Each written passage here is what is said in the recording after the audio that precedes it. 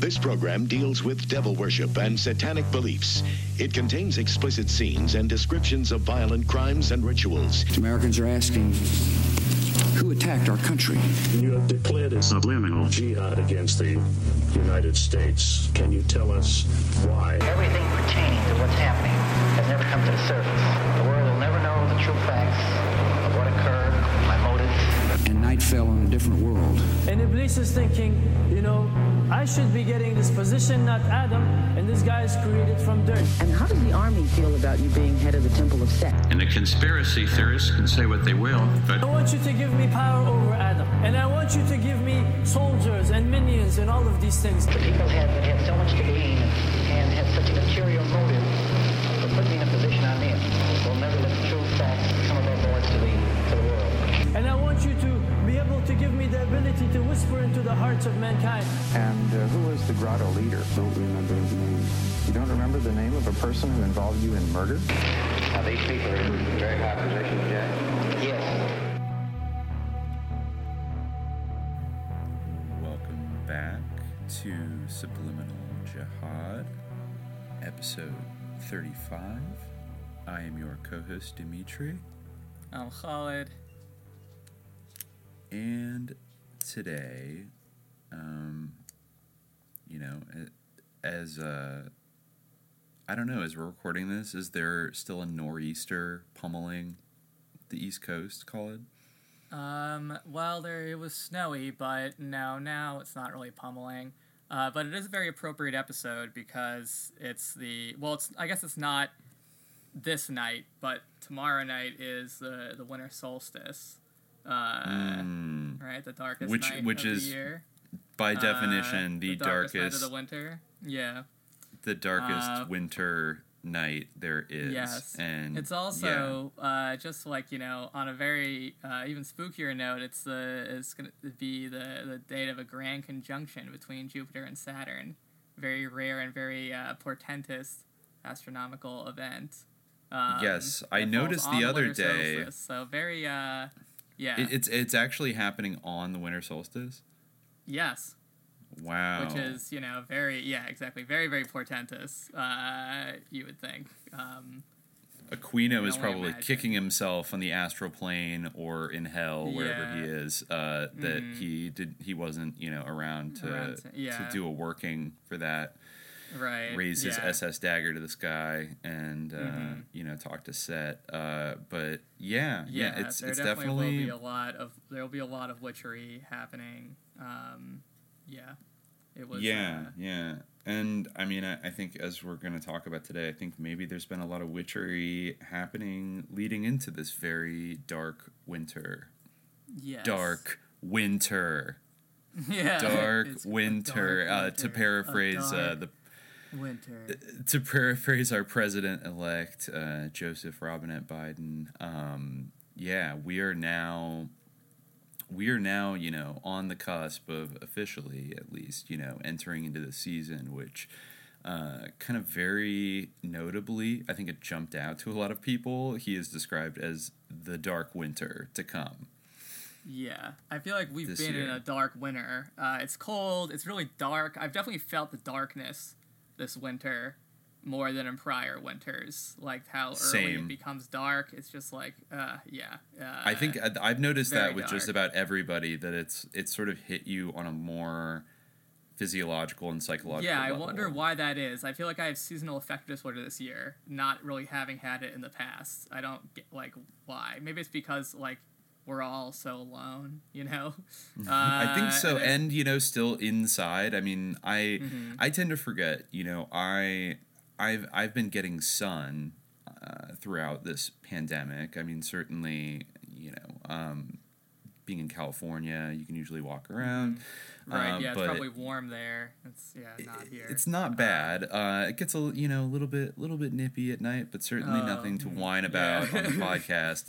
It's 48 degrees. Wah. Okay. Right. I've experienced worse, but you do notice that, especially if you're not a natural morning person, which I would say I am not, that the amount of available daylight that you get exposed to, even in a place like Southern California, really drops off when they do daylight savings time. So I don't know. I'm popping some vitamin D. Maybe we'll come back around that in today's episode. I think probably everybody should be popping some sun. Yeah. Yes, exactly. And it's also, potentially might have some kind of prophylactic effects against. Earlier this year, I was prescribed like a clinical dose of vitamin D because my vitamin D was so low. But I haven't gotten COVID, so that morbidity was not, I'm not evidence of that, but. It's definitely something that can happen, especially if you live in New England and it's cloudy all the time. And having lived in northern latitudes before, I'm not a total taffy-ass California beach kid. I've lived in some chilly climes, some dark climes, and it's funny, I never thought about it back then to be like, oh, I should probably take like some vitamins because it's literally depressing to live at this latitude. But now it kind of seems like, why not? Though somebody did point out in the grotto, just, this is our health tips of the week. Probably want to take some magnesium along with that vitamin D3 because it helps the absorption in the body. So maybe if you don't get enough magnesium, your body might not be absorbing as much of the D3 that it could. We need to get our. We need to have our own like Brain Force type product for like jihad. We need like get some iodine. Yeah. Yeah, we need like the Shield of Jihad or something. Like, yeah, it's like some kind of patented cocktail of vitamin D and like magnesium. Subliminal Jihad, artemisinin. North Vietnamese National Liberation Front approved. That's actually true. Yeah. Developed by communists for communists, to eradicate malaria and maybe stop COVID if Bill Gates doesn't monopolize it first. So maybe we can launch a line like that. A nootropic thing too, kind of like super male vitality, Brain Force type situation, something. Sure. Yeah. We'll work on it. Anything. I mean, or y'all could just go run and get the vaccine. I have a feeling that the listenership on this podcast is at least a wee bit ambivalent about being first in line. Ambivalent, I would say. And I think that, I don't know, I feel like most people are extremely ambivalent about the vaccine, which is, I don't really know anyone who's super eager to take it. And on one hand, I think that some of the stuff around the vaccine is a little bit facile, and I almost feel like there is a certain almost obnoxious contrarian impulse in some of the vaccine skepticism, but on the other hand, I do fully understand it, and I've been expressing it to an extent since the beginning, especially with the nature of some of the vaccines being mRNA, and just the vaccine isn't really, it seems like we already have come to kind of accept the fact that although maybe it created sort of a break in the clouds for some people, and people are like, oh, this is going to be the antidote, and once there's a vaccine, then this will all be over. Now people are starting to realize oh wait, the vaccine isn't going to make this end. And which probably makes people even more reluctant to get it, which will even further mitigate any benefit that the vaccine might have had. That's an interesting feedback loop of just getting really just bummed out by the Dark Winter vibes that I think that everyone the psychic costs of all this are really coming to the fore. People are expressing it in many different ways, and it's not something that again, as I've said on the podcast before, I do not envy the people whose job it is to, leaving aside possible sus vampires who are plotting a pandemic to subjugate everyone and enforce transhumanism. Sure. I wouldn't envy being your average bureaucrat who has to come up with some kind of response to the situation. because it's a nightmare for everyone living it, and I listened to a Zoom kind of a town hall Q&A thing with, I guess it was LA County health experts earlier this week, and they just kind of, I did not envy their position, nor did I come away particularly filled with confidence about kind of the impact, the positive impact this vaccine is going to have. I mean, every question was something along the lines of, if I get this vaccine, can I still sort of catch the virus? Even if I don't suffer from it, can I still be infected with it and pass it on to people that I live with or people that I interact with? And they basically didn't have a good answer for it. They were like, we don't think so, but nobody was willing to kind of go out, because I think that we literally don't know if it does that. And so if it's a kind of thing where it just protects you from getting sick from COVID, but you can still kind of catch it and spread it around to people, then it becomes a thing where, well, then I guess everybody really does have to get the vaccine, because then you could still spread it and kill people who aren't vaccinated, hypothetically. And that sounds like a much bigger lift than something that just shields you from even being able to kind of get it at all. So it has nowhere to spread to. It seems like it can still float around for quite a while. I mean, if everyone's vaccinated, I don't know, presumably it will die out sooner or later. But I just noticed there was, there's so much kind of perception management, even going down to these county health official levels, from up to the governors, and then obviously the White House, and then these saintly high priests of science in their glittering white acolyte robes on television every day, telling you with this kind of a priestly confidence, what the deal is. And it's not, there's a lot of disjointed stuff, and I think there's a lot of benign kind of, I don't know if I would always call it gaslighting, but sometimes it feels that way. There was one example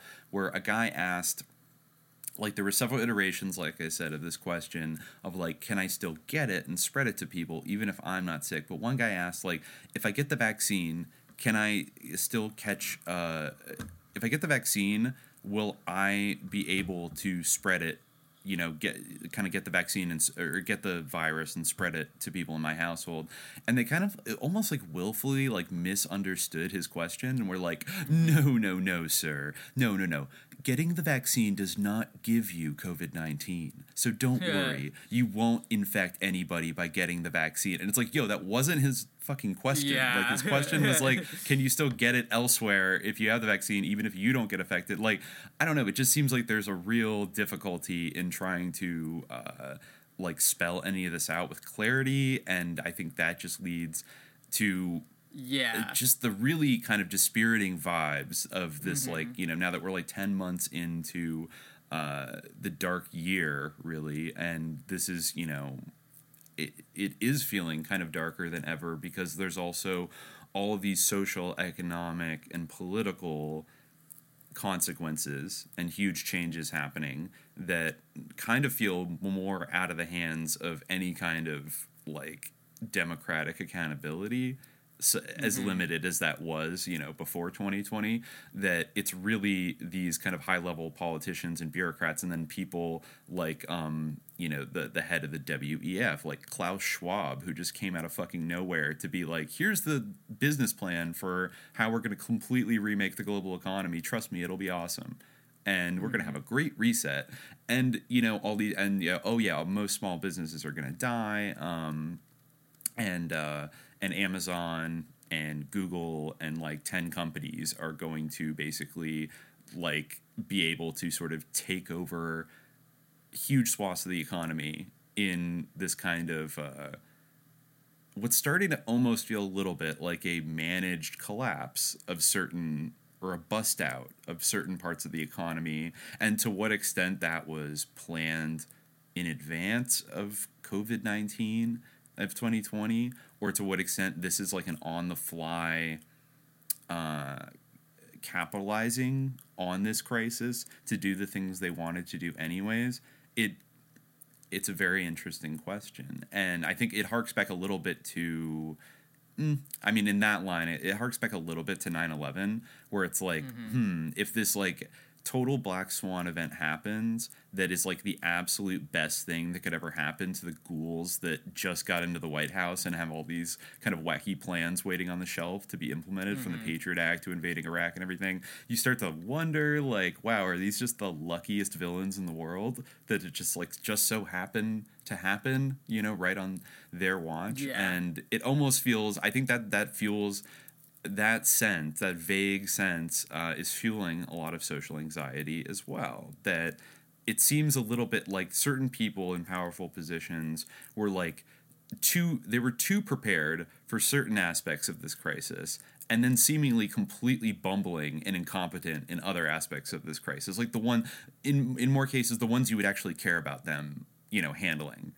like having enough hospital capacity or coming up with sensible measures in what aspect would you say that they were prepared?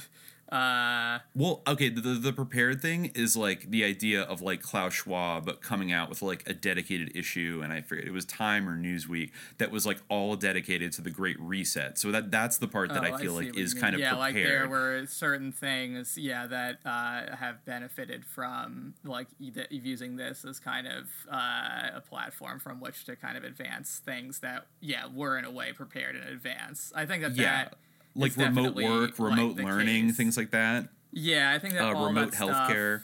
Yeah, I think all that stuff has been, and like, this is kind of where the whole issue of Dark Winter, which is not only Joe Biden's catchphrase, but like an extremely influential and popular bioterrorism drill that was performed in 2001.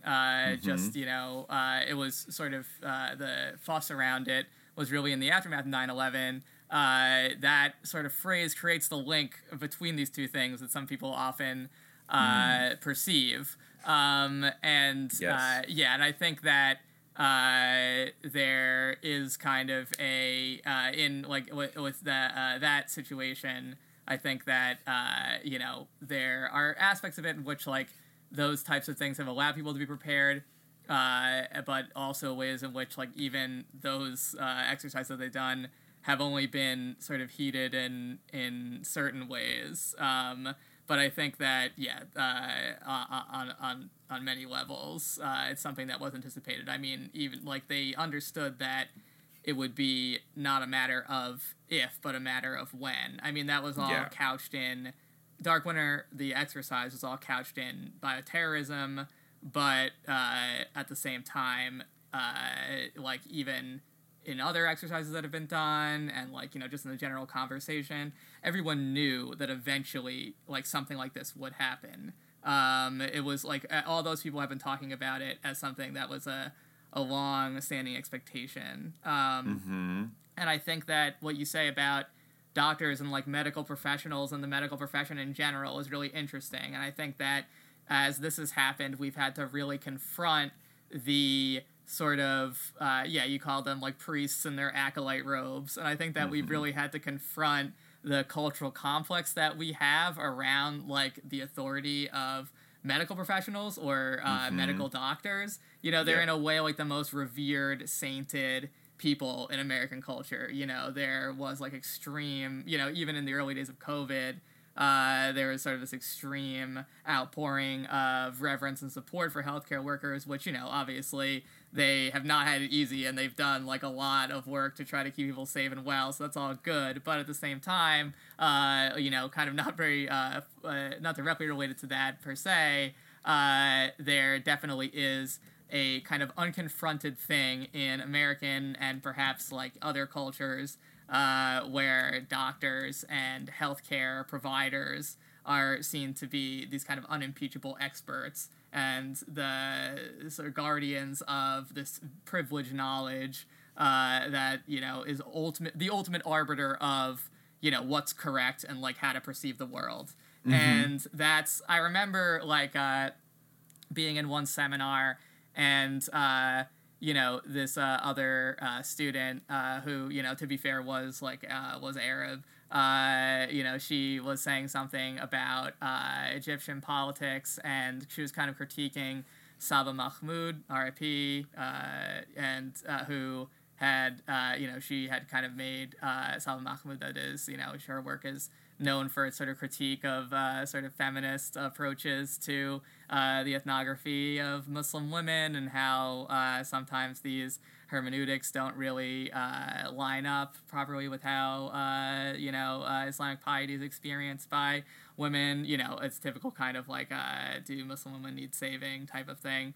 But she this other student was saying something like when you think about the way that this Islamic piety plays out, things like heaven and hell, they're inherently more coercive, and I got triggered, and I was like, disagree, I don't think that God is more coercive than the state is. And she was like, well, think about your sheikh in a mosque versus your doctor in a hospital, one is like much more coercive. And I was like, what? Like, wow. The sheikh in a mosque, like in, certain countries, like he may very well be like a representative of state power, but a doctor like absolutely is, like, in the United States as well as in Egypt and other places. Not to mention the potential for abuse of that power. Like, what if your doctor is like, cutting you like an OxyContin prescription, getting you hooked on opiates or something. There's many ways in which doctors, right? It's almost absurd to consider like the many ways in which like a doctor's authority can be coercive. But I just think that like way of thinking, I think that is one of the, if we're going to follow the kind of logic of like June 2020, where like, racism is the real pandemic, well then I think blind faith in science and facts is also up there as one of the real psychological pandemics of our era. It's very similar especially around like medicine, like, and health and that area of science, like, because there really is a parallel with the cop thing, because if you look at American popular culture, the two biggest like heroes, in terms of what you see in the media, are cops and doctors. Like, absolutely across the board. And like now people have started to be like, oh wait, like cops, like.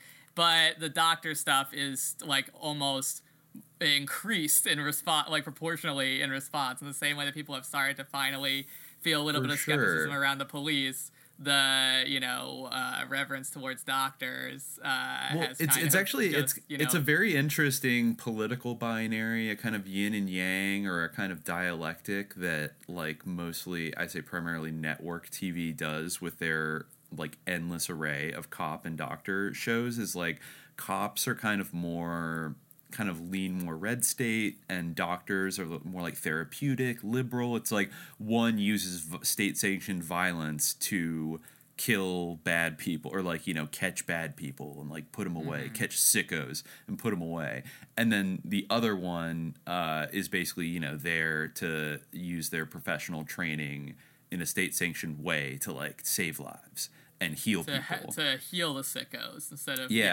like if you want to see a real versus solve the like sickos. heal the sickos or like destroy the sickos. Like either way, they're dealing with the society of sickos. Deal with the sickos.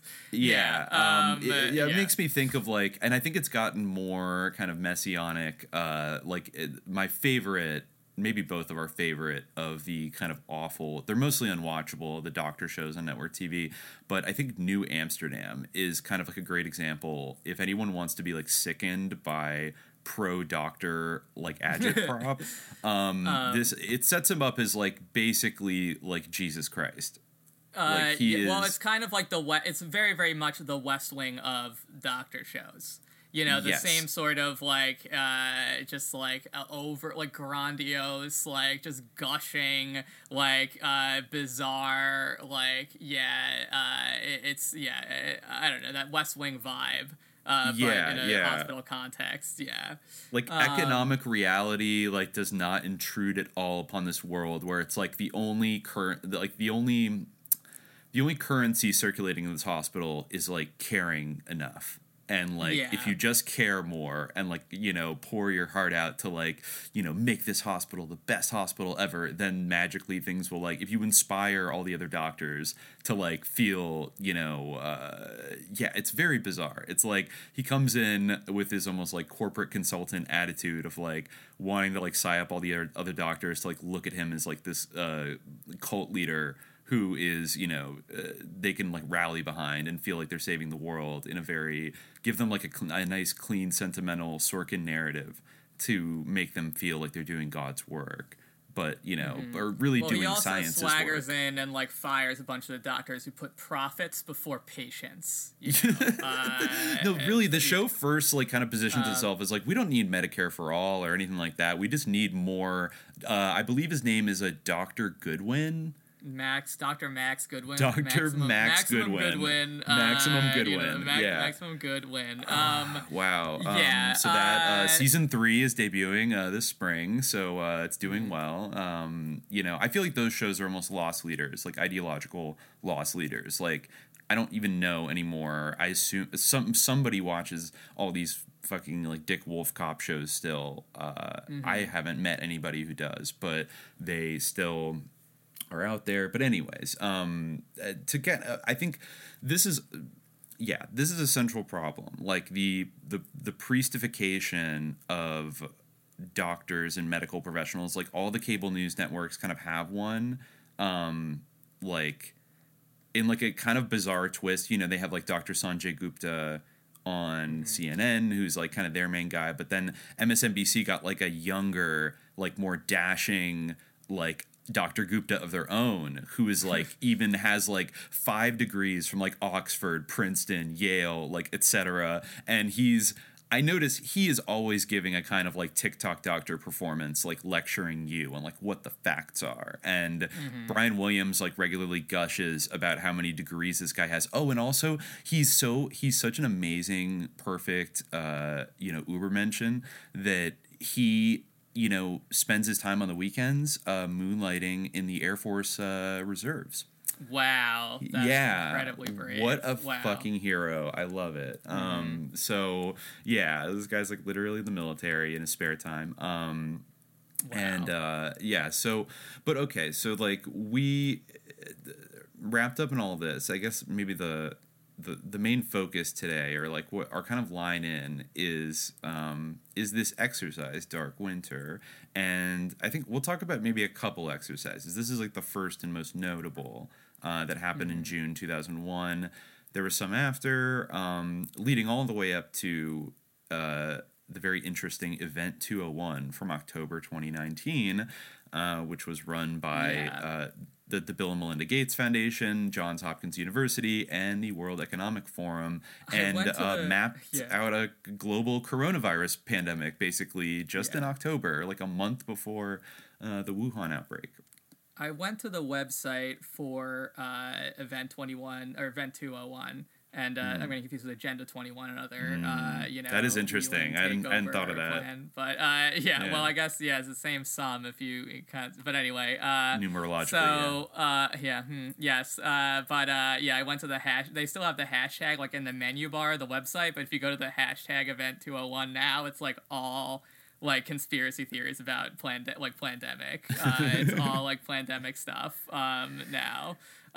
Which is, so I guess they haven't been back to that website in a while to do maintenance, because I think someone they're just leaving it up there. I guess to pull it down would be more conspicuous than to just leave it there. Like what? This is totally innocent.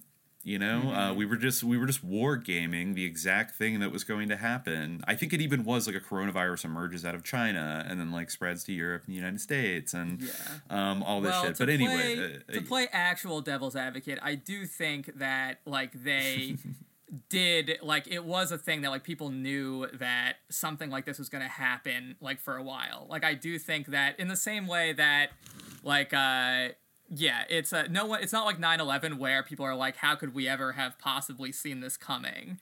A failure of imagination was the term. Exactly. Like no, I don't think that anybody has said that.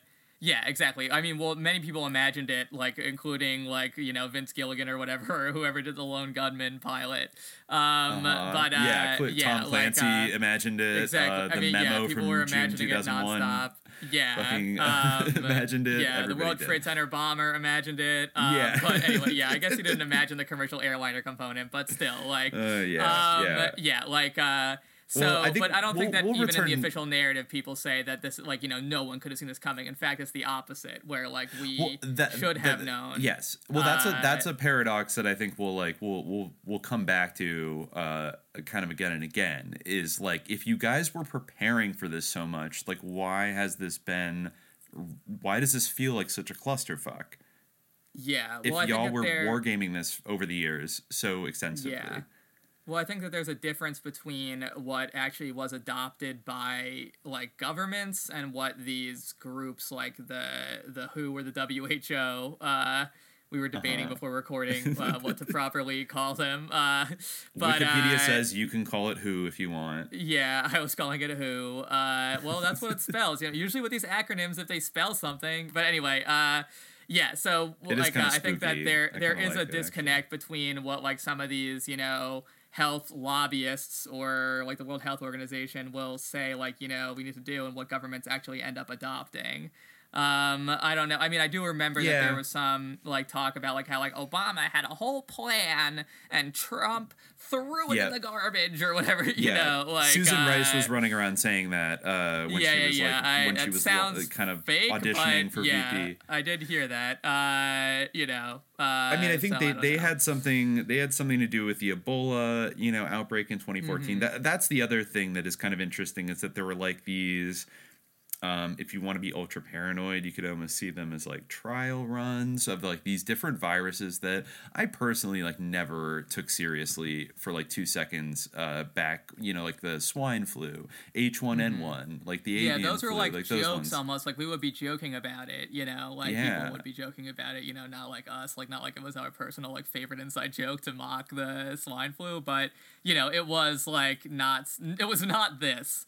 I actually found, you know, I stumbled upon like a, you know, some like really hardcore like Mark of the Beast type, you know, don't get a vaccine, like it is, you know, transhumanism, you know, like article, and in there was a bibliography, I guess, for the article, or like, you know, further research. And in that article, I came across this website, evidencenotfear.com.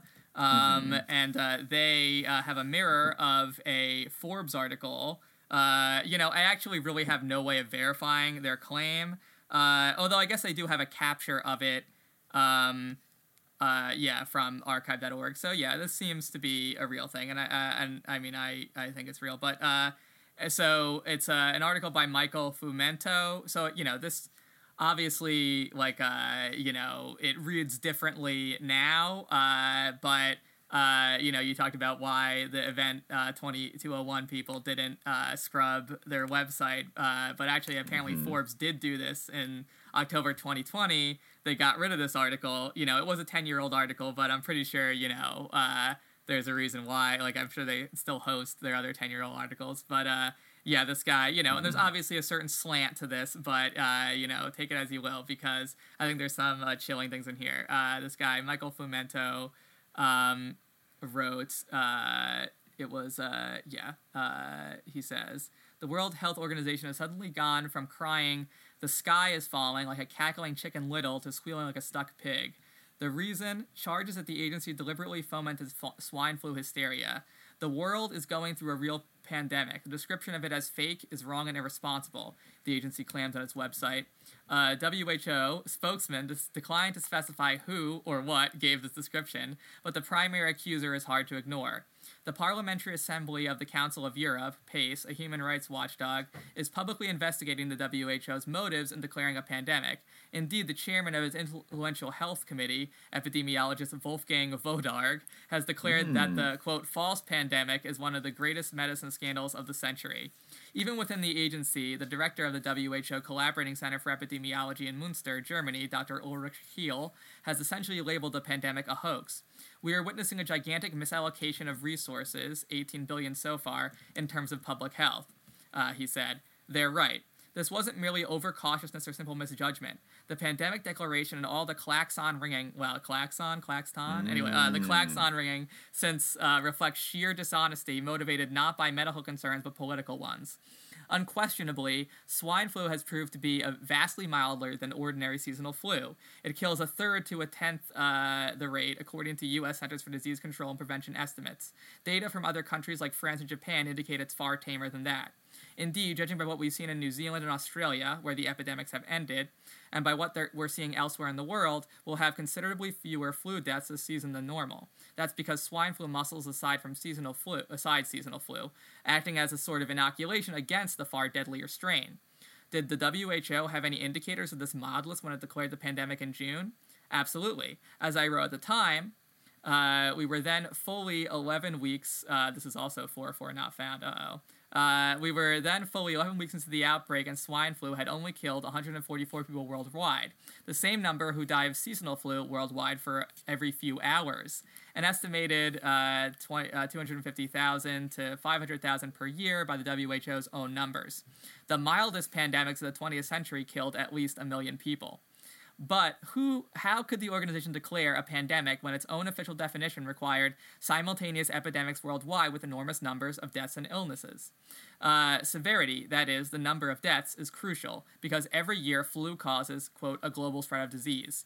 Easy. In May, in what it admitted was a direct response to the outbreak of swine flu in the month before, WHO promulgated a new definition matched to swine flu that simply eliminated severity as a factor. You could now have a pandemic with 0 deaths. Under fire, the organization is boldly lying about the change, to which anybody with an internet connection can attest. In a mid-January virtual conference, WHO swine flu chief Keiji Fukada stated, "Did WHO change its definition of pandemic? The answer is no. WHO did not change its definition." Today it would be no. WHO did not change their definition. No, the headline of an article. Yeah. 2 weeks later, at a PACE conference, he insisted having severe deaths has never been part of the WHO definition. They did it, but why? In part, it was CYA for the WHO. The agency was losing credibility over the refusal of avian flu H5N1 to go pandemic and kill as many as 150 million people worldwide, as its flu czar had predicted in 2005. Around the world, nations heeded the warnings and spent vast sums developing vaccines and making other preparations. So when swine flu conveniently trotted in, the WHO essentially crossed out avian, inserted swine, and WHO Director General Margaret Chan arrogantly boasted, "The world can now reap the benefits of investments over the last 5 years in pandemic preparedness." But there's more than bureaucratic self-interest at work here. Bizarrely enough, the WHO has also exploited its phony pandemic to push a hard-left political agenda. All right. This is Forbes. Okay. All right. So, yeah. In a September speech, WHO Director General Chan said, "Ministers of health should take advantage of the devastating impact swine flu will have on poorer nations to get out the message that changes in the functioning of the global economy are needed to distribute wealth on the basis of values like community, solidarity, equity, and social justice." She further declared it should be used as a weapon against international policies and systems that govern financial markets, economies, commerce, trade, and foreign affairs.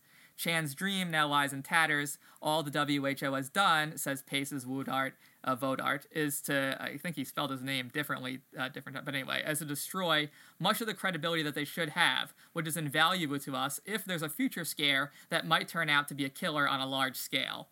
So, what I think, you can definitely take issue with certain aspects of that. However, I do think that the ending note rings pretty true. That the credibility was in a way undermined, and that has had dire consequences in COVID times. Yes. I was just trying to think back to, was it the avian flu, the H5N1, where governments ordered a ton of vaccines from, I forget it was, Pfizer or one of the big, pharmaceutical companies, and then it just petered out, it was a joke, and they ended up not needing it. But then of course, the manufacturers of the vaccine basically made hundreds of millions of dollars in profit, or maybe even billions in profit off of that from the public funds of various governments. And I do remember kind of trying to kind of make it a thing. I remember the certain people in the media kind of trying to hype it up briefly as this big scary thing, and it just sort of it didn't pan out. And so, you know, I think who said that quote about how they want to use it as a weapon to undermine the global financial system? I mean, was he paraphrasing? I think that he was paraphrasing. He said, he put in the whole thing about the weapon. I think that was, he wrote it should be used as a weapon against international, he wrote the word weapon, and that it should be used as a weapon against international policies and systems that govern financial markets, economies, commerce, trade, and foreign affairs.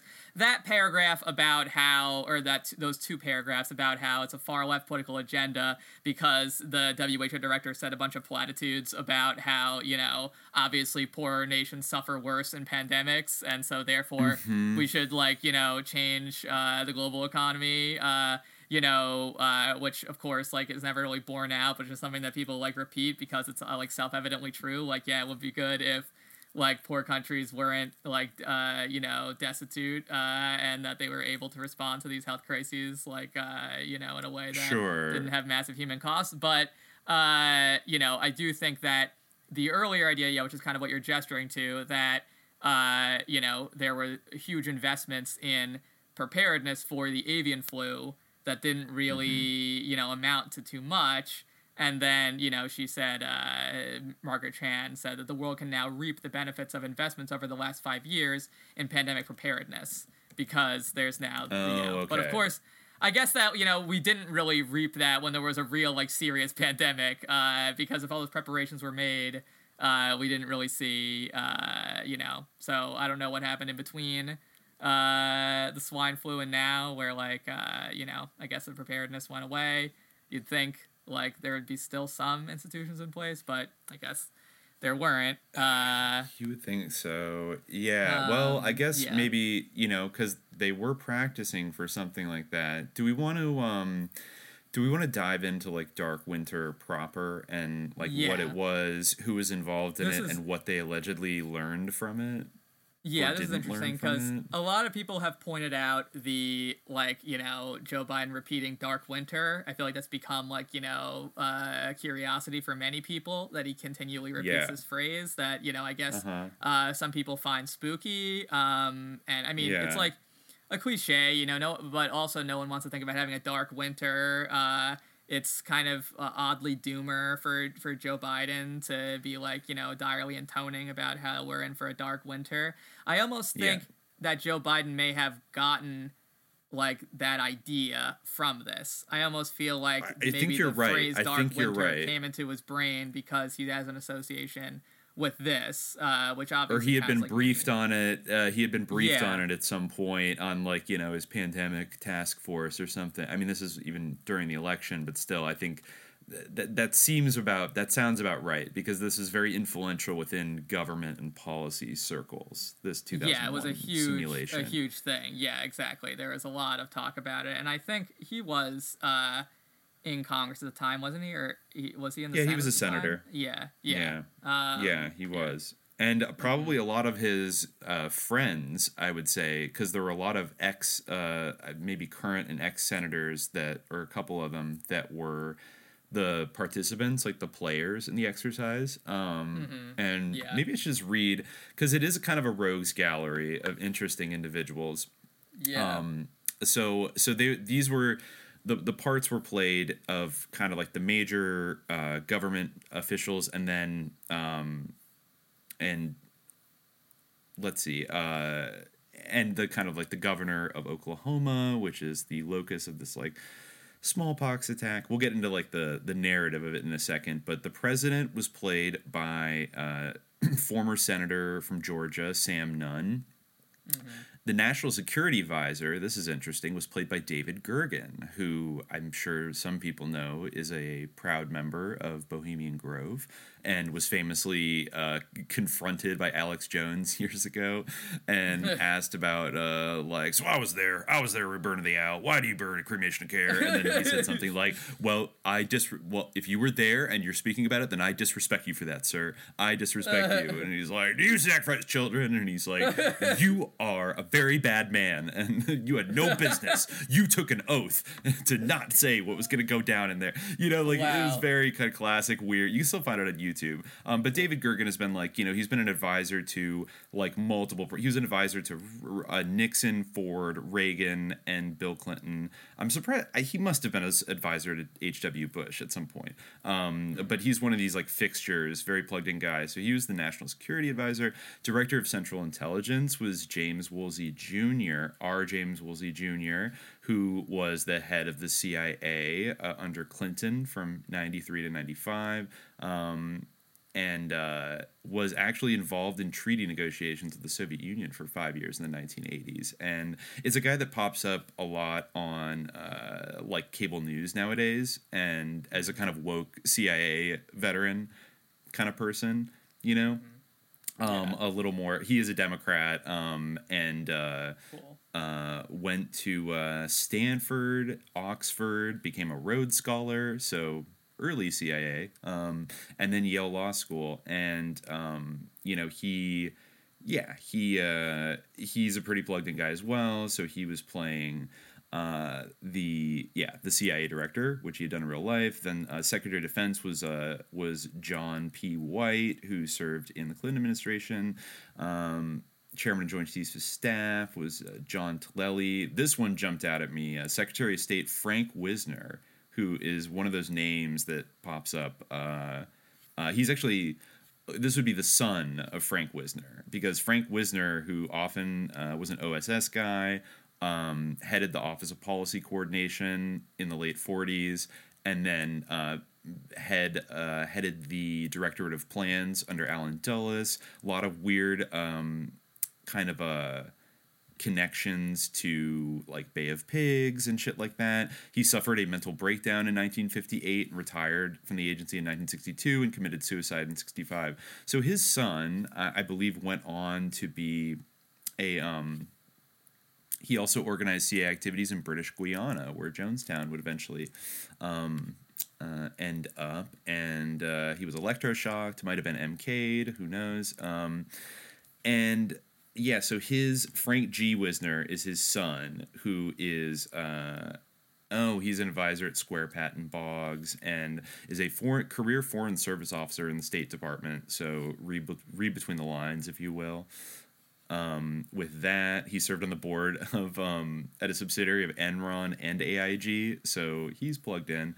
So we're getting into like Contra territory. And then just, let's see, on top of that, the governor of Oklahoma in this exercise was played by Frank Keating of the Keating 5 scandal, I believe. That was Charles Keating. They must be related. There's no way they're not related.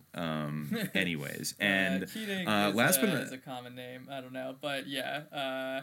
I guess it is. But he was actually the former governor of Hawaii, or no, not Hawaii, fucking Oklahoma. And last but not least, an interesting one is like somebody who played the reporter for the New York Times was none other than Judith Miller, who eventually got sent to prison for. And who lied about published a bunch of fake WMD articles in the New York Times that got us into the war in Iraq. So, this is heavy hitters. That's very appropriate. Yeah. Because this whole thing was very much like the whole thing starts with, and this is like, this is interesting, because the whole framework and this was like a huge splash. It made a huge splash. Everyone was like, oh my God, like, we need to really be aware of this. But the way in which they were aware of it was kind of filtered through this 9/11 lens of bioterrorism. Because the whole thing begins with like this geopolitical briefing where they talk about, there's angry rhetoric between Taiwan and the People's Republic of China. It's reached an all-time high. Last month, Russian authorities, with support from the FBI, arrested Yusuf Abdulaziz, known operative in Al-Qaeda, and a close personal friend and suspected senior lieutenant of Osama bin Laden. Yusuf was caught in a sting operation that had been developing during the last year. He was attempting to acquire 50 kilograms of plutonium and was also attempting to arrange the purchase of several biological pathogens that had been weaponized by the Soviet Union. And this is, the most scary, where talking about Iraq, the Al Dara vaccine plant near Baghdad closed by UN inspectors after the Gulf War renewed full-scale production in 2001. The essential justification for this was the preparation of vaccines against foot and mouth disease. There are also reports that several top scientists from the former Soviet bioweapons program began working in Iraq and Iran 1 year ago. No. Dun, dun, dun. So a lot of this, the focus on this is, who attacked our country. It was, spoiler alert, it was Iraq. So, all the, a lot of the sort of stuff that happens in the course of the exercise, civil unrest, vaccine shortages, it's all in the framework of this sort of war on terror narrative.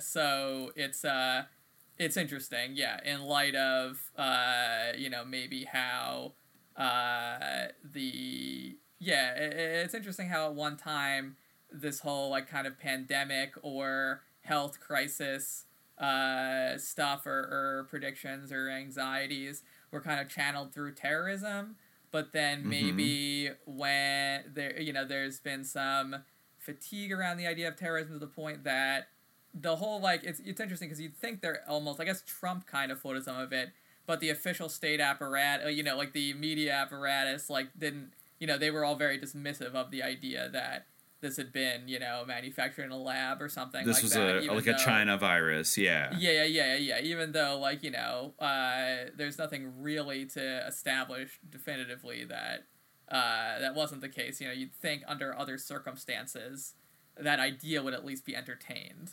But it oddly wasn't. There was almost an emphasis on the idea that there was no one to blame in that way. And I wonder if there was kind of a reappraisal of how, these things should be framed, and that if the terrorism aspect maybe kind of weighs things down. Because I think terrorism, as we talked about before, is something that, it has no real meaning. It's entirely, it's just something that is, it entirely is, its definition is just in its, application. It's hard to separate from the relationship between the sort of the target of the terrorism and the terrorists themselves. One person's freedom fighter is another person's terrorist. Exactly. It's an extremely malleable term and a charged one, because usually in most cases spreading deliberate terror among a civilian population is seen as a bad thing.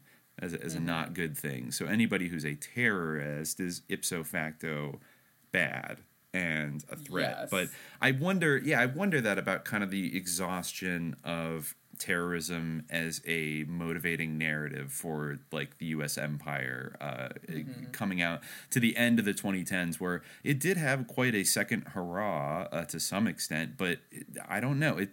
It's hard to say, to what extent it was as successful as the 9/11 terror spectacle that got all these wars going. I mean, you had the rise of ISIS, and which was sort of laundered back into renewed calls to intervene militarily in Syria, which did happen to some extent.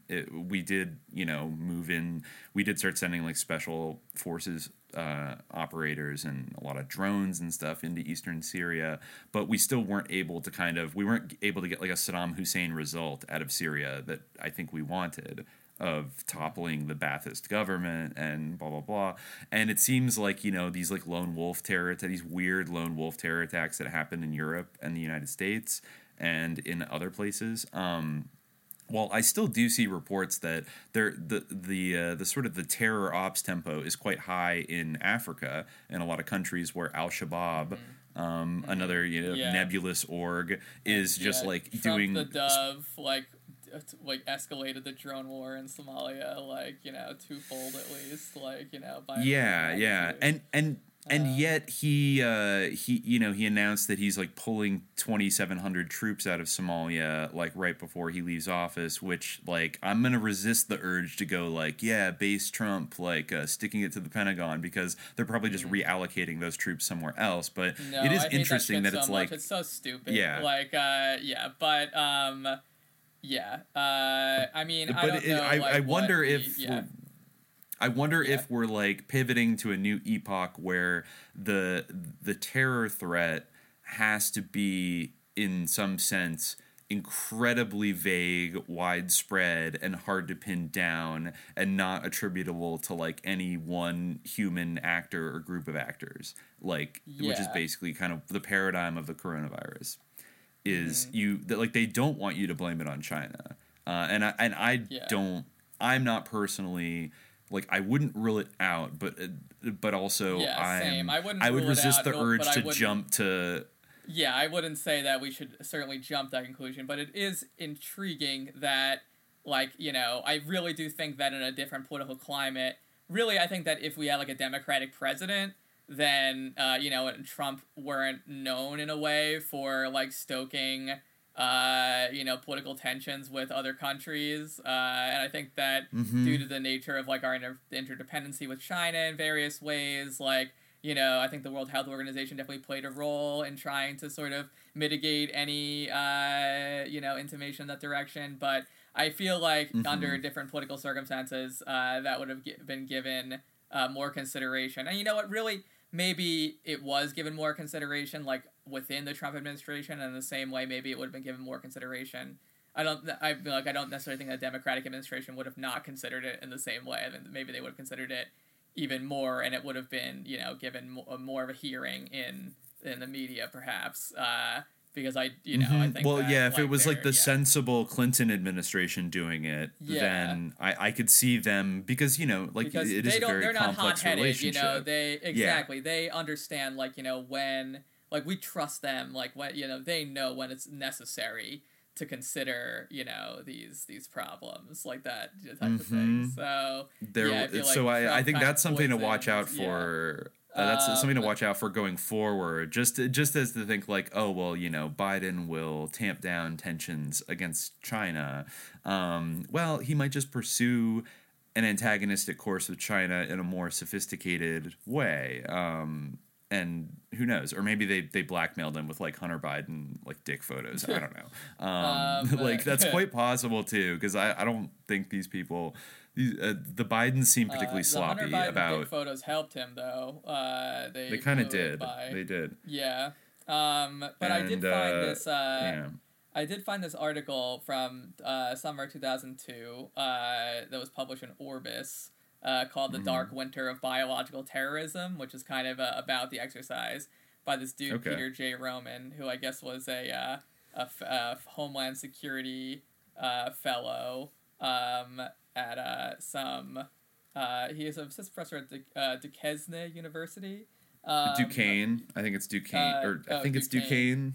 Yeah, that has pronounced those French words again. Once again, wow, it's a French word too. Yeah, he was also a senior fellow at the Answer Institute for Homeland Security, and he wrote this interesting article, kind of reflecting on the exercise and on the nature of bioterrorism in general, like you know, in 2002.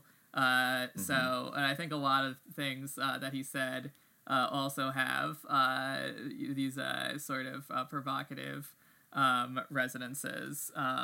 He wrote, for instance, successfully deterring terrorists is difficult for a number of reasons. Terrorists often strike in a manner or at times when their targets are unaware and thus unable to issue a deterrent threat. Some terrorists will conceal their identities in order to avoid retaliation or other punishment for their actions. A few terrorists may be even undeterrable by virtue of their objectives or worldviews. These factors lead some to conclude that deterrence is a poor option to combat biological terrorism. As Christopher Chiba puts it, an actor who cannot be identified cannot be threatened.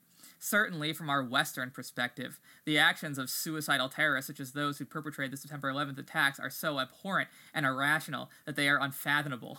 How on earth could we deter those who contemplate, much less execute, such acts? We might ask similar questions with the weaponization of the worst biological agents, such as smallpox or the Marburg virus.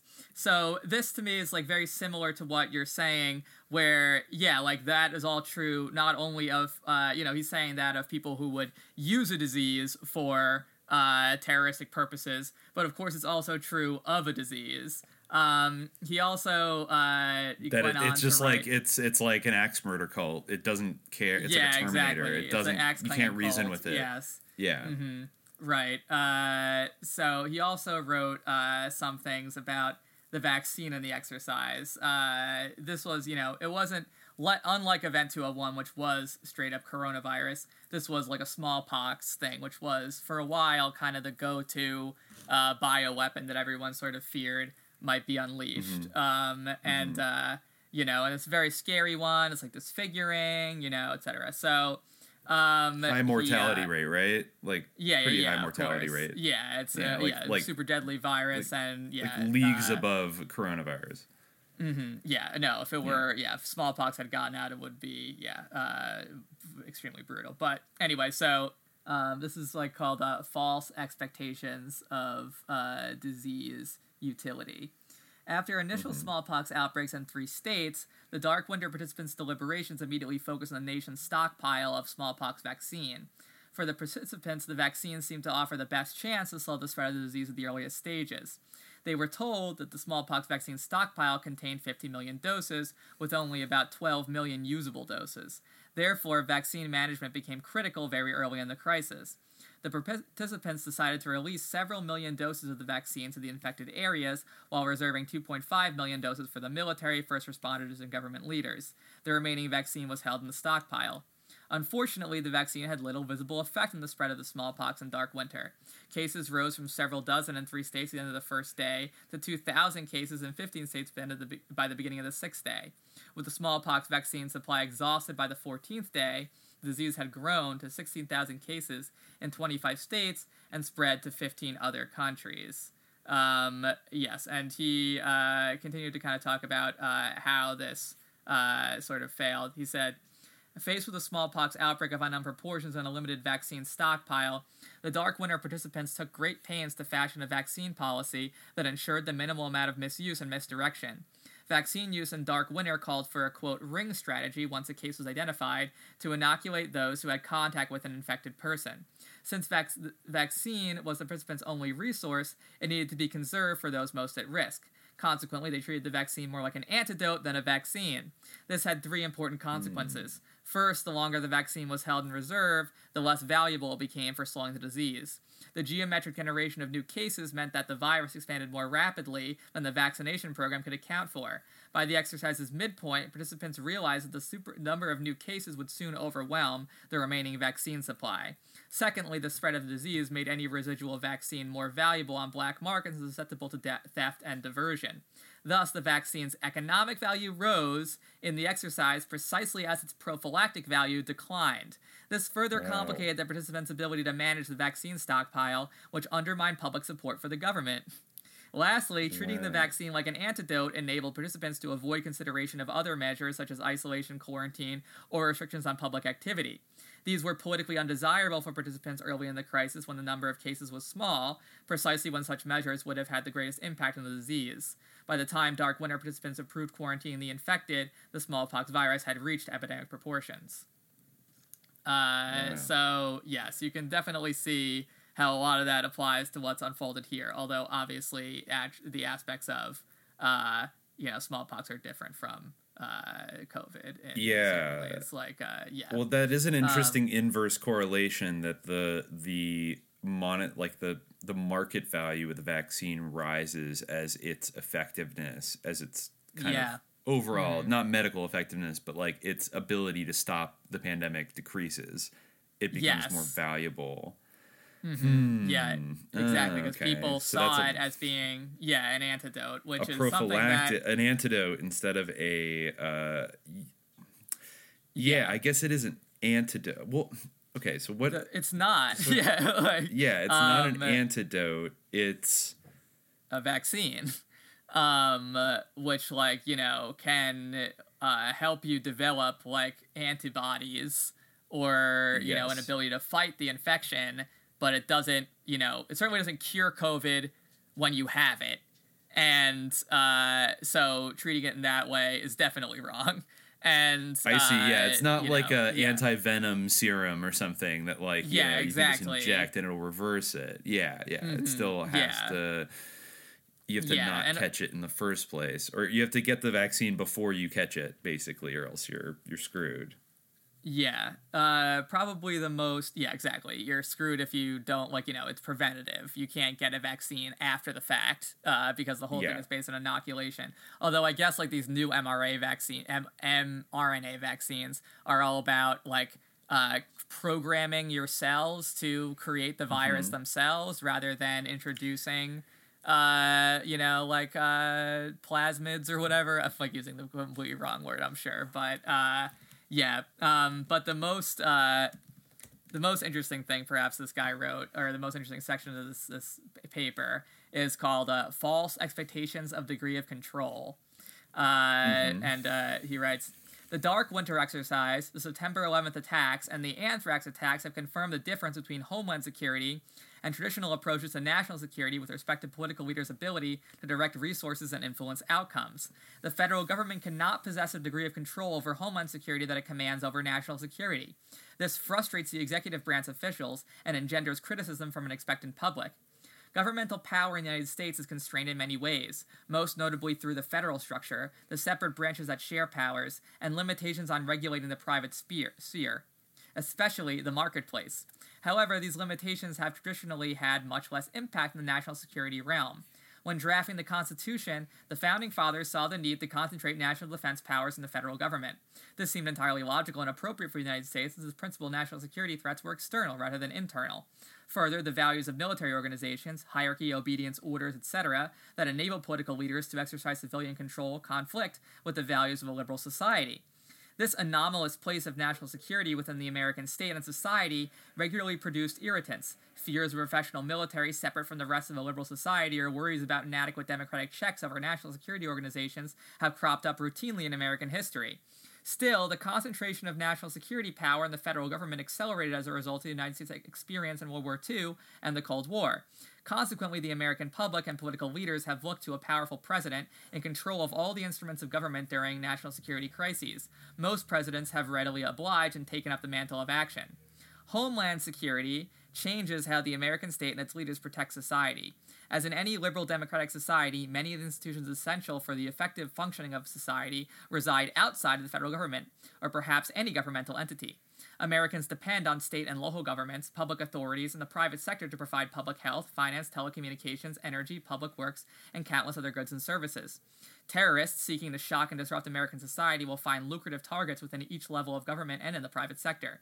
Consider how the September 11th attacks stretch across entities including the federal government, the Pentagon, the Federal Aviation Administration, state and local governments, city governments in Washington, D.C. and New York City, the Port Authority of New York and New Jersey, and the Massachusetts Port Authority, and countless private sector companies, e.g. United Airlines, American Airlines, Argon Bright Security, and the tenants of the World Trade Center. The terrorists successfully exploited the gaps between these different entities to generate devastating effects. The Dark Winter exercise and the anthrax attacks have revealed some impediments to federal leadership during biological terrorist strikes. The usual problems of access to accurate information and crisis management are exacerbated in cases of biological terrorism, where routine, familiar communications channels probably do not exist between policymakers and those who hold critical information, particularly the public health sector. Critical information may be transmitted either erratically or not at all. This is, of course, accentuated by the time needed to detect and diagnose cases of biological terrorism. These information problems undermine the ability of policymakers to assess the situation, formulate a prompt response, and convey their message to the public. Dark Winter participants sought more information on the smallpox outbreaks early in the exercise, only to find that it wasn't available. One participant kept pleading, "Just give me the facts," but the experts had no ready answers. Similar problems are apparent in the Bush administration's reaction to the anthrax attacks, particularly with respect to the postal system and issues of cross-contamination. Presidents and other federal officials possess little, if any, authority to direct many of those on the front lines of biological terrorism and other homeland security crises. The disparity between federal efforts to produce activity and the responsiveness of state, local, and private sector officials is clear in both Dark Winter and the anthrax attacks. Dark Winter participants found that governors fought to maintain control over the National Guard. In the exercise scenario, the governor of Texas used the state police and the Texas National Guard to enforce his, not the president's, suspension of any transportation between his state and Oklahoma, where the smallpox outbreaks began. Fortunately, one does not find problems in this order of magnitude in the current anthrax crisis, although they are still present. California Governor Gray Davis's public announcement of potential threats against West Coast bridges rankled some federal officials. As one told Newsweek, once you tell the locals, these guys can't stop running to cameras. Similarly, some postal union officials have sought and received judicial remedy to protect their members from perceived workplace dangers.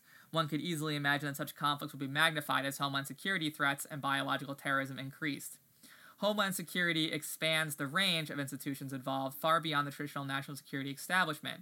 Suddenly, postal workers, healthcare professionals, local law enforcement, and countless others find themselves on the front lines of a new type of war. Unlike those in the national security bureaucracy, they neither signed up for nor are legally obligated to fight this war. Whether or how they choose to do so will determine America's effectiveness in Homeland Security. Thus, Homeland Security requires an unprecedented integration of effort across all levels of government and with the private sector to deter, prevent, and respond to terrorist attacks. While the president must lead this effort, he cannot rely on his authority to command, but must persuade many actors to cooperate towards the common objective of Homeland Security. So, yes. Interesting. This is... Yeah, what I think that this speaks a lot to what we're seeing play out now, where there's this false expectation of control that would map up with the, a more conventional type of threat that I guess, this guy would associate with a national security problem, which is different from, I guess, the new paradigm that he's, I guess, among other people at this point, at the turn of the, 21st century after 9/11, trying to establish the new paradigm of Homeland Security, which is much more integrated and requires basically the enlistment of, postal workers, healthcare professionals, etc., media and people, countless others, aka all of us, on the front lines of this new war. The new Homeland Security paradigm is different, where there's not enough control as you would expect. One solution, which I guess is the one that he was saying, is that the president, can't rely on his authority command. He must persuade. But there's obviously been some failure to persuade in many respects.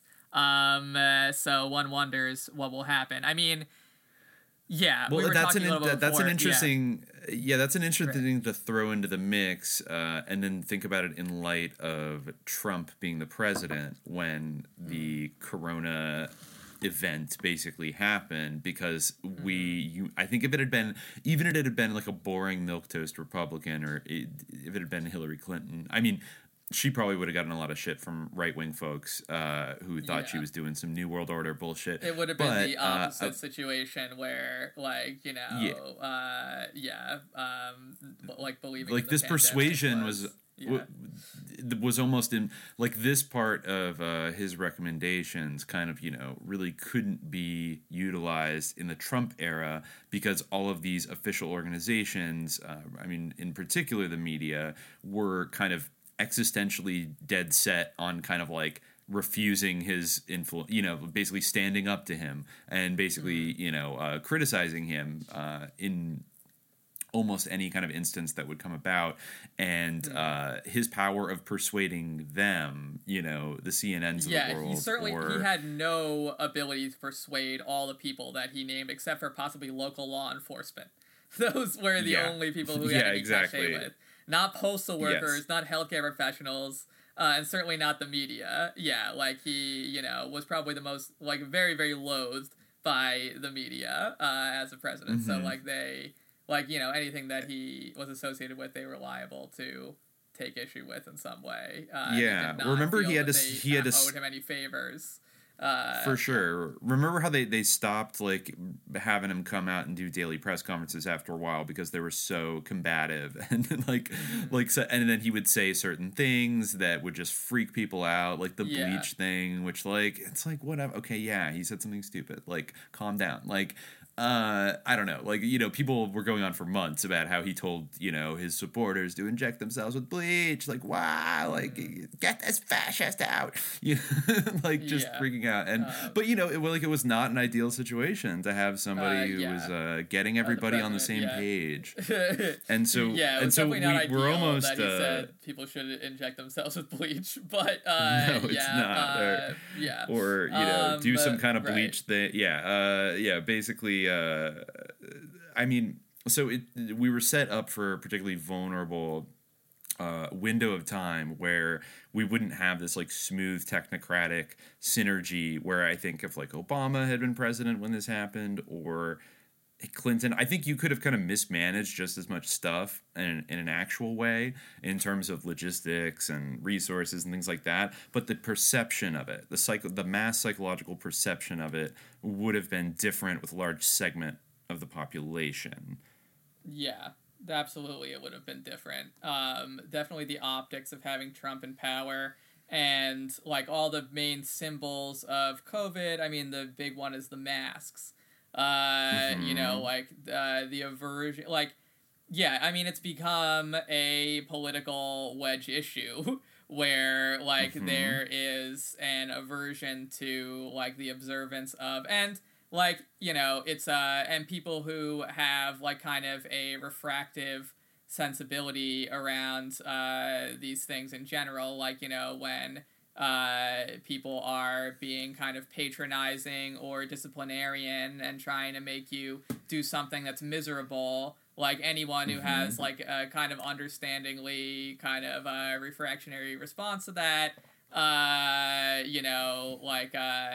there's that aspect as well, but especially among people who have an investment in Trump or, which is often kind of goes hand in hand with like a hatred of like legacy media. And for various reasons. Well-credentialed elites, all the Dr. Guptas, telling them what to do, the TikTok doctors, all those people. Yes. And it actually, it reminds me, it intersects with something that we brought up near the end of the Grateful Dead episode, which I think is like an interesting longer term trend that I think is like relevant to all of this, which is like sort of the decades long creation of the atomized neoliberal subject colliding with this unique crisis where certain types of collectivist action, for lack of a better term, are required to effectively deal with it, and the friction between those two things, and how, in a weird way,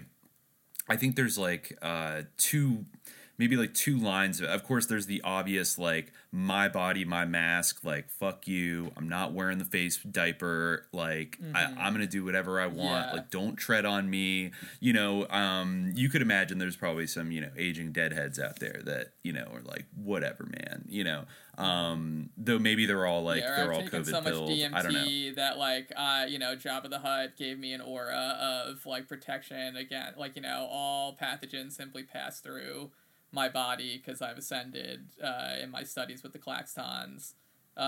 Exactly. It's something like that. Yeah. Or on the other hand, the kind of like there's a kind of like inverse of that, which is like if I perceive you to be like somebody who's not taking COVID seriously enough, then you are like a threat to me and like my family and to society in general. And so I'm going to scold you. I'm going to like try to shame people that like aren't doing the right thing. You see a lot of trends with that kind of on the liberal trust science side right now but I think that in a weird way, it's like, it's easy to say, oh, this is like, Maoist collectivism, like rising up with like these rad lib kind of people. But I don't think it's quite that. I don't think that, in a weird way, it's almost like a sort of pseudo-collectivist impulse that still rises from like a very neoliberal mentality of like, you can't infringe on my safe virus-free space, and I don't know. I mean, I think there's definitely, situations where you could kind of, I think it maybe would be a valid, social faux pas to like walk into a tightly enclosed, kind of place with like poor airflow and like not wear a mask and like refuse to like put one on. You know what I mean? Like there's kind of like you know, we don't know enough about the particulars of this virus still to kind of like really say. So like maybe err on the side of, you know, not like I wouldn't call everybody who, you know, objects to like that type of individual doing anything like that you know, a crazy Karen or an asshole, but like there's definitely a vibe of people that, you know, I see around LA right now, like something that confuses me, which is people walking around or like walking their dogs or even jogging like on empty streets with nobody around and they're wearing masks, and it's like that I don't even think like the health experts have said that like you need to wear a mask when you're like jogging by yourself with nobody around you. Like as far as we know, like there's no evidence that the virus floats around outdoors and like you can catch it by walking around in open air. So like why are people doing it? And then that's got to be either like a psychological thing that they're scared enough by what they're seeing on like the media that they feel like they have to do that, or it's kind of like this ritual thing. It's like a form of identification, like I'm doing my part. I'm wearing my mask, and like, or it's a fear of being judged for not wearing the mask. Like you don't want to have your neighbor give you the stink eye. And I've heard stories from people that are like, that go around jogging and stuff, and they'll see kind of, you know, they'll pass people on their route who kind of get like mean mug them for not wearing a mask when they're running by themselves. Yeah. And it's kind of like, well, what's that all about? You know, and I think that, and maybe that comes to the kind of, maybe one of the grand, supposed objectives of like all of this Silicon Valley stuff that is like taking over the economy now, is it's kind of like promoting a sort of like pseudo collectivism that has all of like you know, just the way we talked about, like, you know, is studying Marx or Maoism very closely to see like how can we instrumentalize these practices of social organization to build our own organizations that can be effective, but also get rid of all that like revolutionary class struggle content and like bury all of that. In a similar way, it's like, let's all become collectivized and, you know, rise up to the struggle and you know, let's have propaganda on TV telling us like all the right thing to do. Let's all wear our mask and like let's judge and shame and like cancel people who like aren't following this you know, this sort of mass movement to like save the world. But it's like, it's not a real, it's still kind of based a lot on, I think, maybe a kind of like like a neoliberal individualism a little bit. Mm-hmm. And it's not going to make us like we're still going to have like, are we going to have a collectivized pod society where 10 corporations run everything and surveil us every second of our lives, and it's like we live in public, but like we're going to be tricked into thinking, we the masses are going to be tricked into thinking that like, you know, everything's being shared, that we live in like a sharing economy. That term has even popped up the last like 10 years. Yeah, of course. Like the sharing economy, you know, instead of an ownership economy. So basically like you won't own anything. No wealth is really going to be redistributed in a meaningful way. It's still all going up to like the global superclass at the top, but you're going to feel like you're a part of like, yeah, almost in this like pseudo socialist or communalist kind of way, that you're like, you know, connected in this I don't know, it just it kind of it gives me the willies a little bit to see kind of it happening. And I think that yeah, I mean, people like well, you know, yeah, it's interesting. Like I personally like, I mean, I don't mind the masks like on principle. I mean, I guess I don't like the difficulty of breathing in them, but you know, I don't like mind like the phenomenon of people wearing them. I guess like you know, maybe it's because of my like general aversion to eye contact and things like that, that like you know, I don't have like, you know, reading faces, maybe I don't mind so much as others, but you know, like but you know, it also does make me think of how like you know, for instance, like the idea of a veiled woman, you know, is something that to many people is just like inherently like evil and like scary and like wrong. You know, like if you see someone in like the cab, like that is just like flat out like, you know, you just show a picture of that and associate it with something, and then like thereby that thing is like bad by association because that is self-evidently bad. You know what I mean? So it's the same thing, like, you know, where I think that people have, like, the same thing with masks, where, like, oh, well, you know, there's just something about this that is just feels self-evidently, like, on some sort of, like, cultural, like, level wrong or something like that. And I think that is... It's interesting, like, to bring up, like, Maoism or whatever, or, like, a capitalized sort of, like, technocratic form of Maoism, because I think that even though, you know, whatever you want to say about whether China's, like, numbers are real or not, I do find it pretty easy to believe that they've done a better job of dealing with this than the United States has. And I think that part of the reason for that is, like, you know, both of us having been to China, I think that, like, without, you know, like, making any broad generalizations or, you know, propounding any kind of stereotypes, I think that we can say that China is good at marshaling, like, its population. Like, you know, the Chinese government is good at marshaling its population to take collective action and to unite around, like, certain goals and programs, you know, in a way that our institutions aren't necessarily. Absolutely. And I mean, it's also a culture where, like, masking or, like, you know, for health reasons is relatively normal. Like, you know, prior to this. Like, that also, I think, might be a factor. And yeah, I think that, you know, the whole, like, the aspect of, there's a problem where it just, it runs into a level where you cannot force people to do certain things.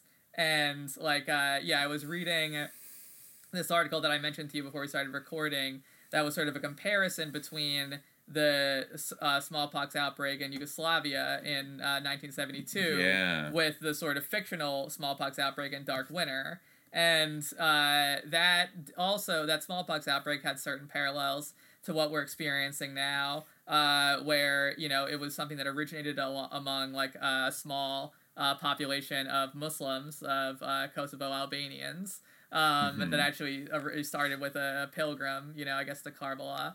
And, you know, he had come back to the community and had started to spread, and their initial attempt was trying to use a strategy that was kind of used in Dark Winter, which was ring vaccination, where you vaccinate people, you know, around, you know, people who are confirmed. You know, you do a contact tracing, and then you vaccinate the people who are, you know, in contact with that person.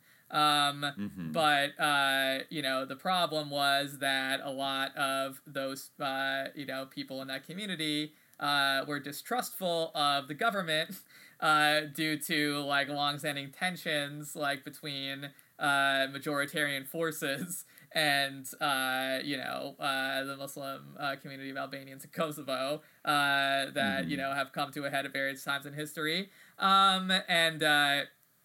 So, like, they wouldn't disclose their associations. There was talk that, like, you know, this was a government plot to exterminate the Albanian people, you know, which was something that, again, like, much like, you know, now, where people, like, you know, maybe they have, like, certain people might have, like, a legitimate reason to feel suspicious of vaccines due to, like, the way that they've been used against, like, you know, different communities, especially, like, abroad, in various ways. Like, so there's, like, legitimate reasons for certain people's suspicion, especially in this case. You can't really fault them for the concerns that they had, which is that this was some kind of plot against them, and that they would induce abortions or something. These vaccines are cause sterility. So eventually the government kind of threw up its hands, and what they had to do was just, you know, go in and surround entire villages and just vaccinate them.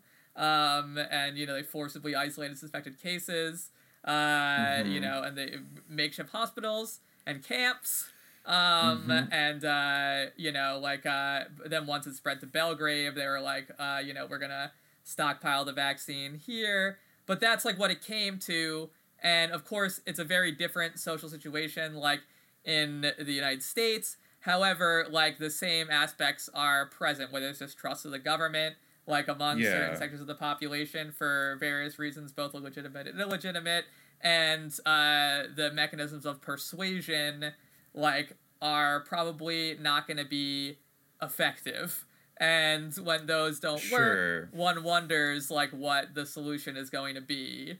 Well, I mean, it is worth noting that just like in the case the way you mentioned with China, and you could also probably throw Cuba and Vietnam into this mix in terms of like their relatively like responsible and contained handling of the coronavirus, that, you know, this is another case in Yugoslavia where you had a communist country, even with all the sort of socio-ethnic tensions that basically dogged the rollout of like responding to this thing, they were able to basically squash it with, I think, maybe like 130 people died, something along those lines. And they were able to basically eradicate it in a kind of short amount of time. They were. But they had to use extremely authoritarian... I mean, ultimately, like, you could say, like, you know, it's you have to do like a you know, cost-benefit analysis in a way. Like, they did have to use pretty, like, measures that would be considered pretty authoritarian in order to do it. They did do it, which is good, because, like, you know, if it had spread further, that would have been horrible. They didn't kill anybody. Like, they didn't throw anybody in a gulag. I mean, it wasn't really that bad. I'm going to stand up for my socialist Yugoslavia a little bit here and say, like, but I mean, you could see. But if something like that happened in the United States, you cannot imagine like what the response would be. Like, you know, like well, exactly. Say, like, the idea of like you know, forced vaccination.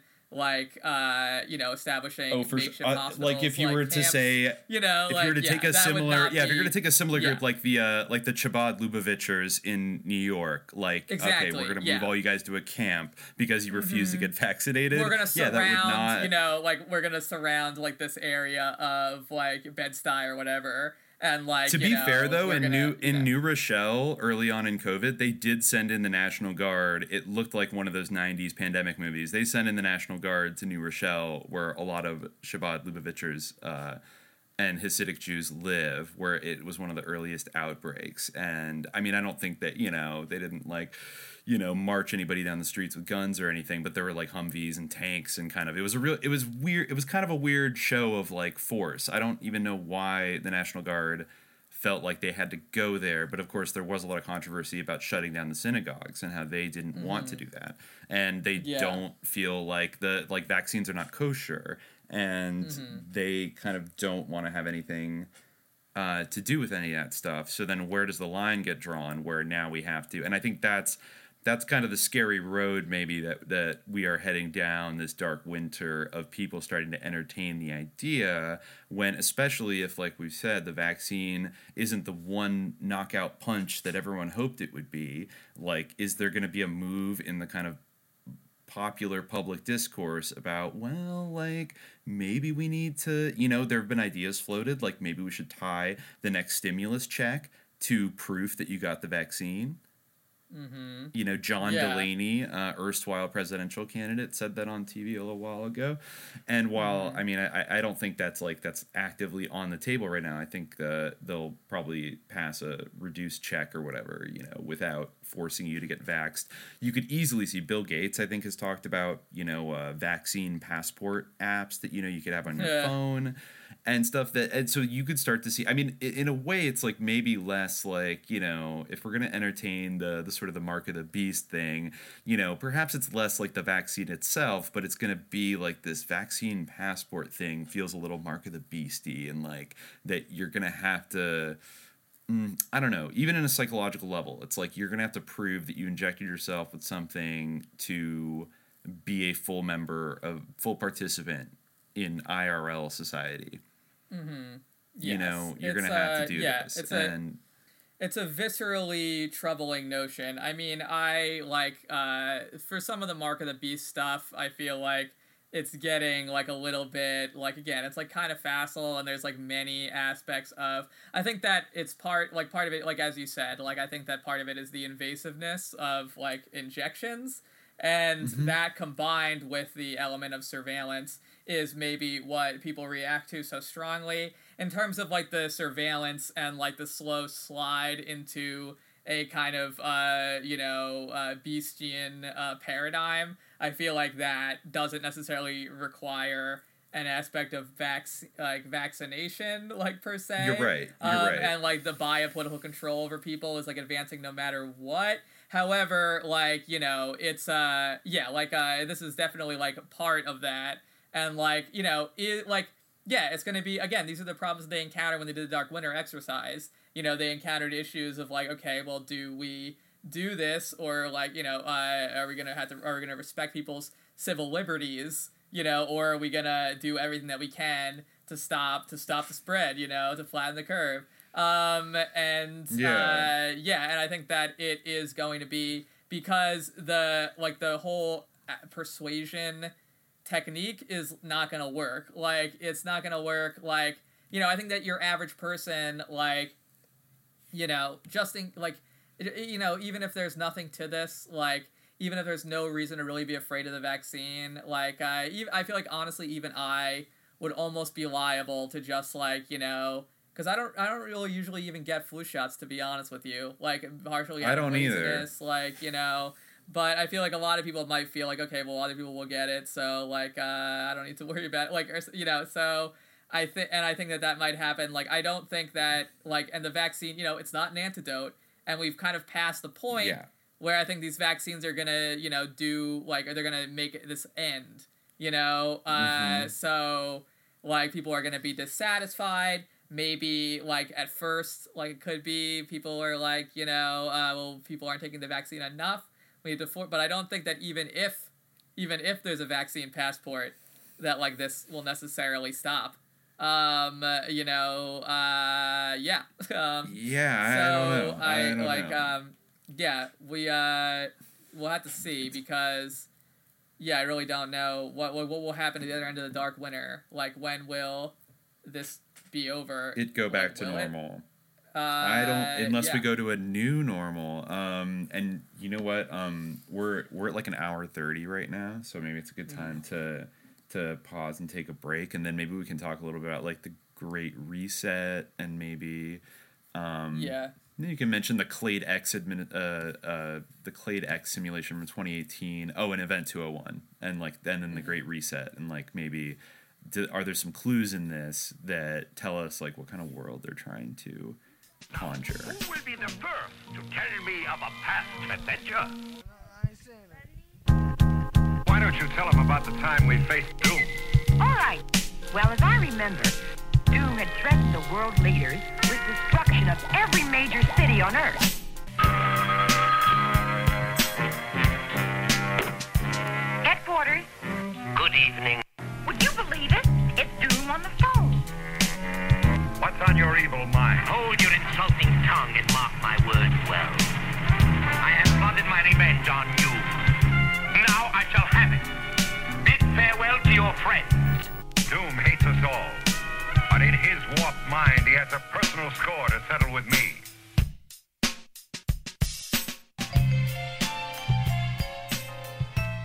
It'd be worth mentioning the sequels to Dark Winter. There were at least two of them, two major ones, that we also discovered in researching this. The first of which was Atlantic Storm from January 2005. Very similar, also involved Johns Hopkins University, and was sponsored by the Alfred P. Sloan Foundation, the German Marshall Fund of the United States, and the Nuclear Threat Initiative. German Marshall Fund is, like, very sus and, like, kind of, you know, National Endowment for Democracy type, like, CIA NGO. But anyways, so the main difference with this one was it was still a terrorist smallpox attack, but instead of hitting one or two parts of the United States, like in Dark Winter, it hit multiple international cities. It hit Istanbul, Rotterdam, Warsaw, Frankfurt, New York City, and Los Angeles. And I guess, you know, basically the virus was exported to various other countries within hours, and it got pretty bad. And I guess the the overall purpose was to test the international cooperation element to reacting to a bioterror attack. And naturally, the scenario assumed that the viral ingredients were obtained from a bioweapons facility in Russia. So once again, it's interesting in light of the criticisms that you outlined of needing to frame this in like a homeland security, like terrorism context, how they all three of these main exercises, the later one was Clade X from 2018, they all basically involve a like deliberately spread, sometimes even like specially manufactured lethal, pandemic virus, basically, to unleash, or a bacteria or whatever. It's not until Event 201 from late last year that, there may have been other exercises that we haven't covered, but in terms of like very big notable ones, that seemed to be the first one that that mirrored kind of what we've gone through in 2020, which is like a quote unquote the assumption of an accidental release of a virulent coronavirus, as opposed to a deliberate attack by a nation state or by some terrorists or things like that. Yeah, I don't know. Maybe, right. And that's that was hosted by the Bill and Melinda Gates Foundation, which is like a little bit different. Yes, still involving Johns Hopkins, but right, yeah, and the World Economic Forum, which previously had not gotten into this game. So the inclusion of Bill Gates and the WEF is a little bit curious, or it's just it's worth noting. Yeah, or maybe like they obviously, Bill Gates obviously has different priorities in terms of I just feel like, I don't know, well, certainly in a post 9/11 climate, even in 2005, part of the point of these things, and also the infection rates are also just they're depicted worse than I think they even are historically. And the whole point of these things is that no matter what they do, it's going to be horrible, because the point is to scare people, or to scare the participants who are policymakers into doing something. It doesn't seem to have well, that's the idea anyway. That's what the point of these war games is, or these sort of gaming scenarios, is to scare the participants into taking action about something. So yes. Yeah, maybe I guess it's still held at Johns Hopkins, but maybe the goals of the organizing, the organizations organizing it are a little bit different, or I wonder, because Event 201 has definitely, Bill Gates is a big, he's a big villain of the pandemic kind of narrative, so maybe that's part of why Event 201 has stuck out, whereas usually when these things are organized for Congress or whatever, maybe they do kind of have that bioterror aspect. That's kind of perhaps not Bill Gates's bag. Bill Gates doesn't, on the surface, Bill Gates doesn't do homeland security, counterterrorism type stuff. That's not what he's interested in. That's not what moves him. It's really about global health and education. And just connecting that he has a much more benign sweater kind of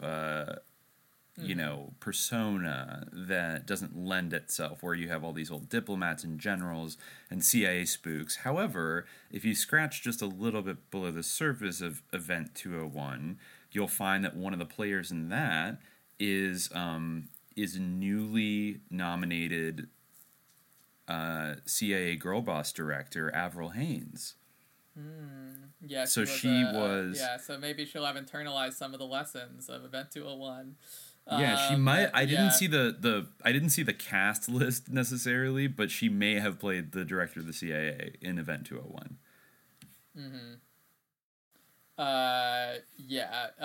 That's interesting.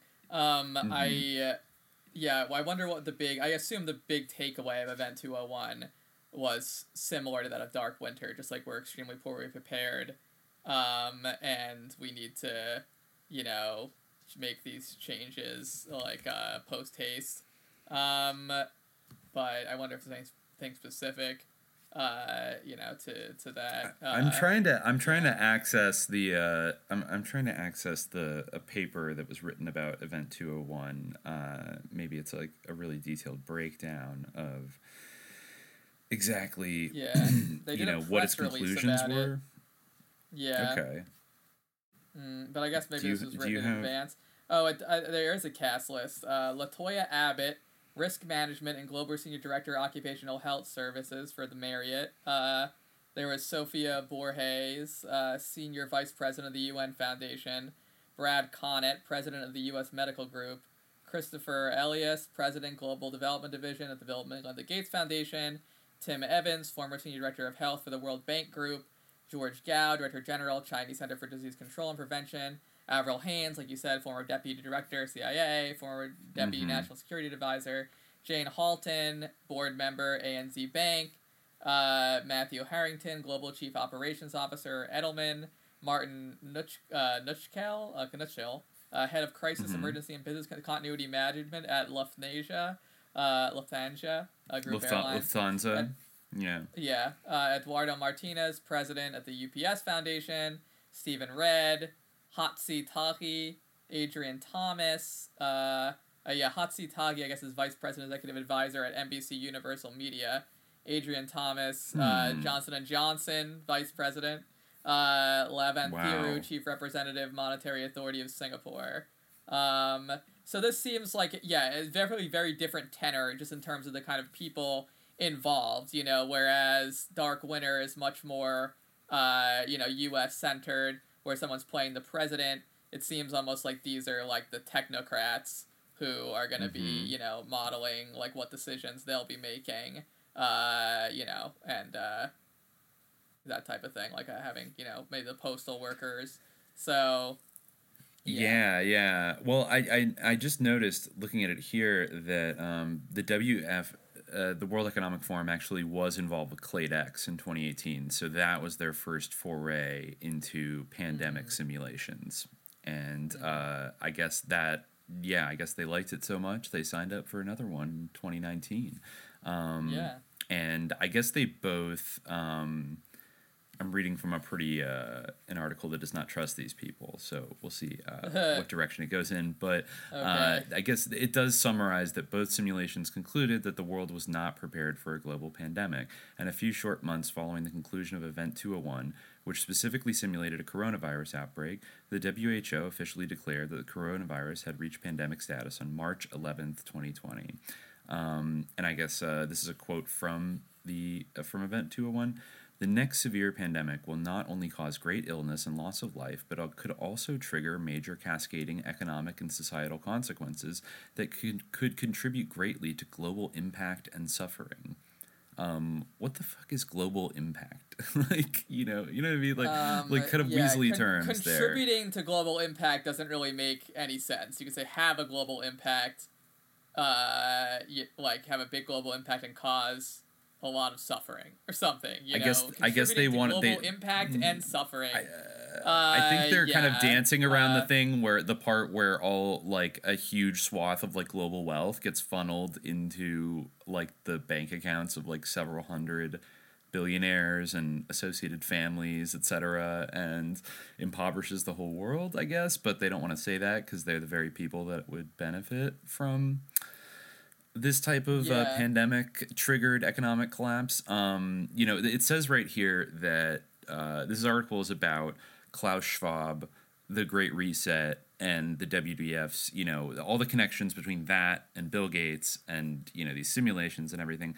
They write here that since October 2019, just about every scenario covered in the CLADEX and Event 201 simulations has come into play, including governments implementing lockdowns worldwide, the collapse of many industries, growing mistrust between governments and citizens, a greater adoption of biometric surveillance technologies, social media censorship in the name of combating misinformation, the desire to flood communication channels with, quote, authoritative sources, a global lack of personal protective equipment, the breakdown of international supply chains, mass unemployment, rioting in the streets, and a whole lot more. And then, just like... just out of the blue, after the nightmare scenarios had been fully materialized by mid-2020, the WEF founder, Klaus Schwab, declared, quote, now is the time for a great reset in June of this year. Was it excellent forecasting, planning, and modeling on the part of the WEF and partners that Clade X and Event 201 turned out to be so prophetic, or was there something more to it? Well, I don't know. Is there something more to it? I mean, feels that way. I mean, it definitely is interesting that, like, this same center that did Dark Winter eventually did this. That kind of, and you can follow the different the different sort of exercises from Dark Winter to Clade X to Atlantic Storm, or Dark Winter to Atlantic Storm to Clade X, and then to this, and you can see how the framing is transforming in real time in a way, where, like, originally it's, like, very hyper-focused on that bioterrorism angle and has all the attendant blind spots, and a lot of the response kind of dealt with the blind spots involved in that, and the fact that that very paradigm is not, or, like, it's sort of the way that it changes. Like, it's still, like, the same DNA or the same RNA, if you will, where, like, it's the same basic, like, war scenario, the same basic war game, but it's changed to reflect the landscape of the war in, like, through an evolving understanding of how these things are post 9/11. Just like, that dude, I think it was Roman, the guy who wrote the Dark Winter of Biological Terrorism article, that Answer Homeland Security fellow, just like he said, like, national security is a different thing from Homeland Security, where, like, there are all these different people, like having the UPS guy there. Like, there was no UPS guy at Dark Winter, He said, like, that exact thing was, like, postal workers are involved in this war, things like that. Well, I mean, you see it trickle down throughout Anthrax. But they you did do have see a it role trickle to play in this, you do see it trickle down, like, if you see something, say something. Remember those billboards all over the New York subways, in the 2000s? It kind of, like, trying to deputize almost everybody into this, like, broader effort, or just realizing that you have to do that. And it probably has something to do also with the construction of DHS fusion centers after 9/11 in every kind of metropolitan area. Like, every region in the country has, like, an intelligence fusion center that kind of never get talked about anymore, but they still absolutely exist. And, they synthesize kind of, like, I think maybe even in some cases foreign intelligence with FBI, with DHS, with all the other big agencies and local law enforcement. And I think even that was, like, in some ways, I've seen some stuff that it was kind of modeled after. The prototype for that was developed in the Phoenix program in Vietnam, of course.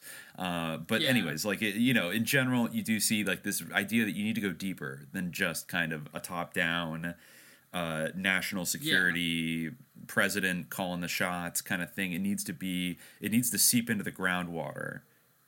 Right. Well, basically, of, like, the entire culture. Yeah, I mean, I guess, like, at this point, there are people who are, like, 20 years old, which is mind-boggling to me. Like, people who are, I guess, 19 or 20, who, like, their whole lives have had, like, Homeland Security being, like, a big thing.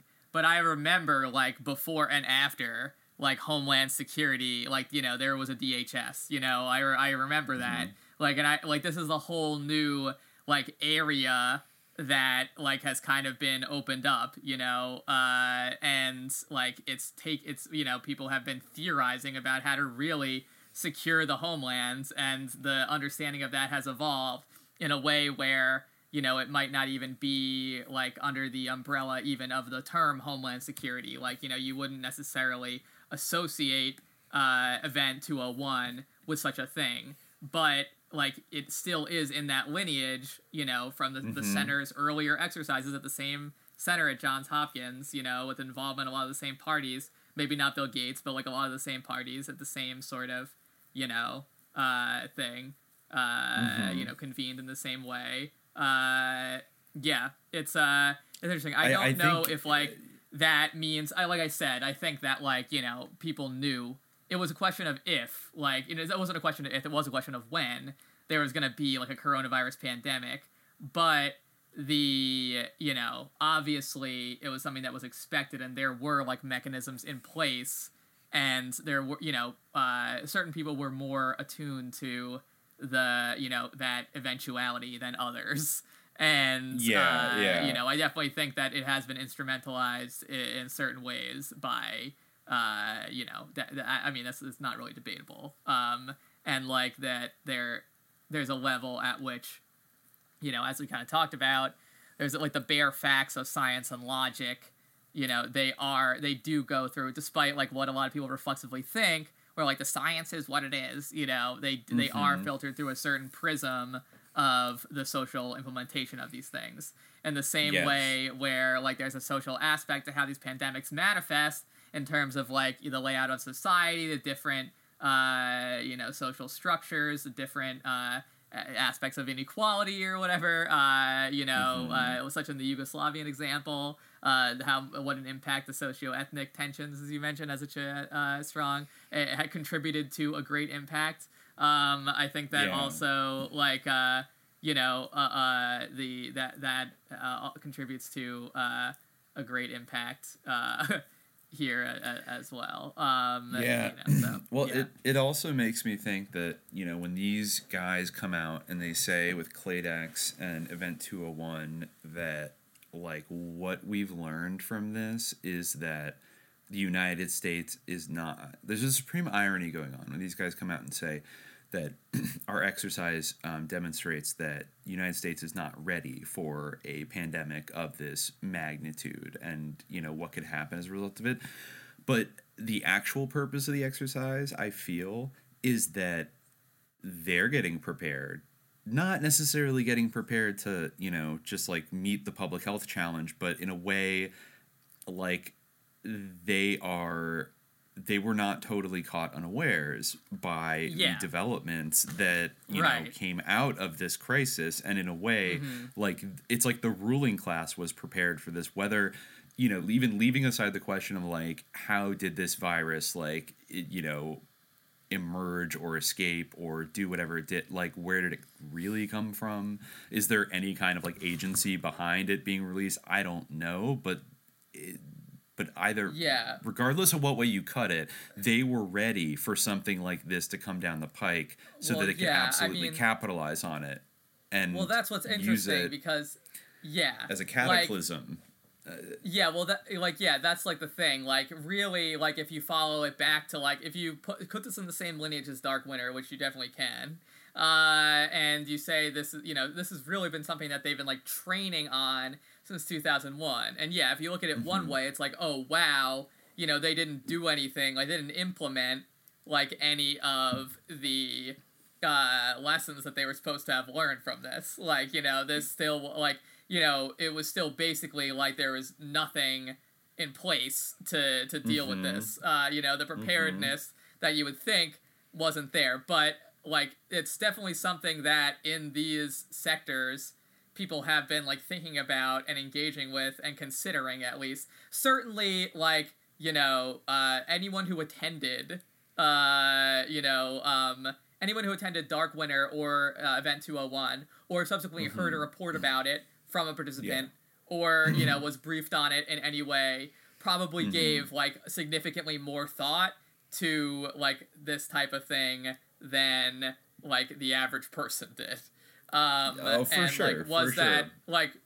Was it fully sufficient? Like, I think that certainly, like, some people, I think certainly Bill Gates, probably spends a lot of time thinking about the eventuality of a pandemic, and other such people who were, like, very interested in that idea.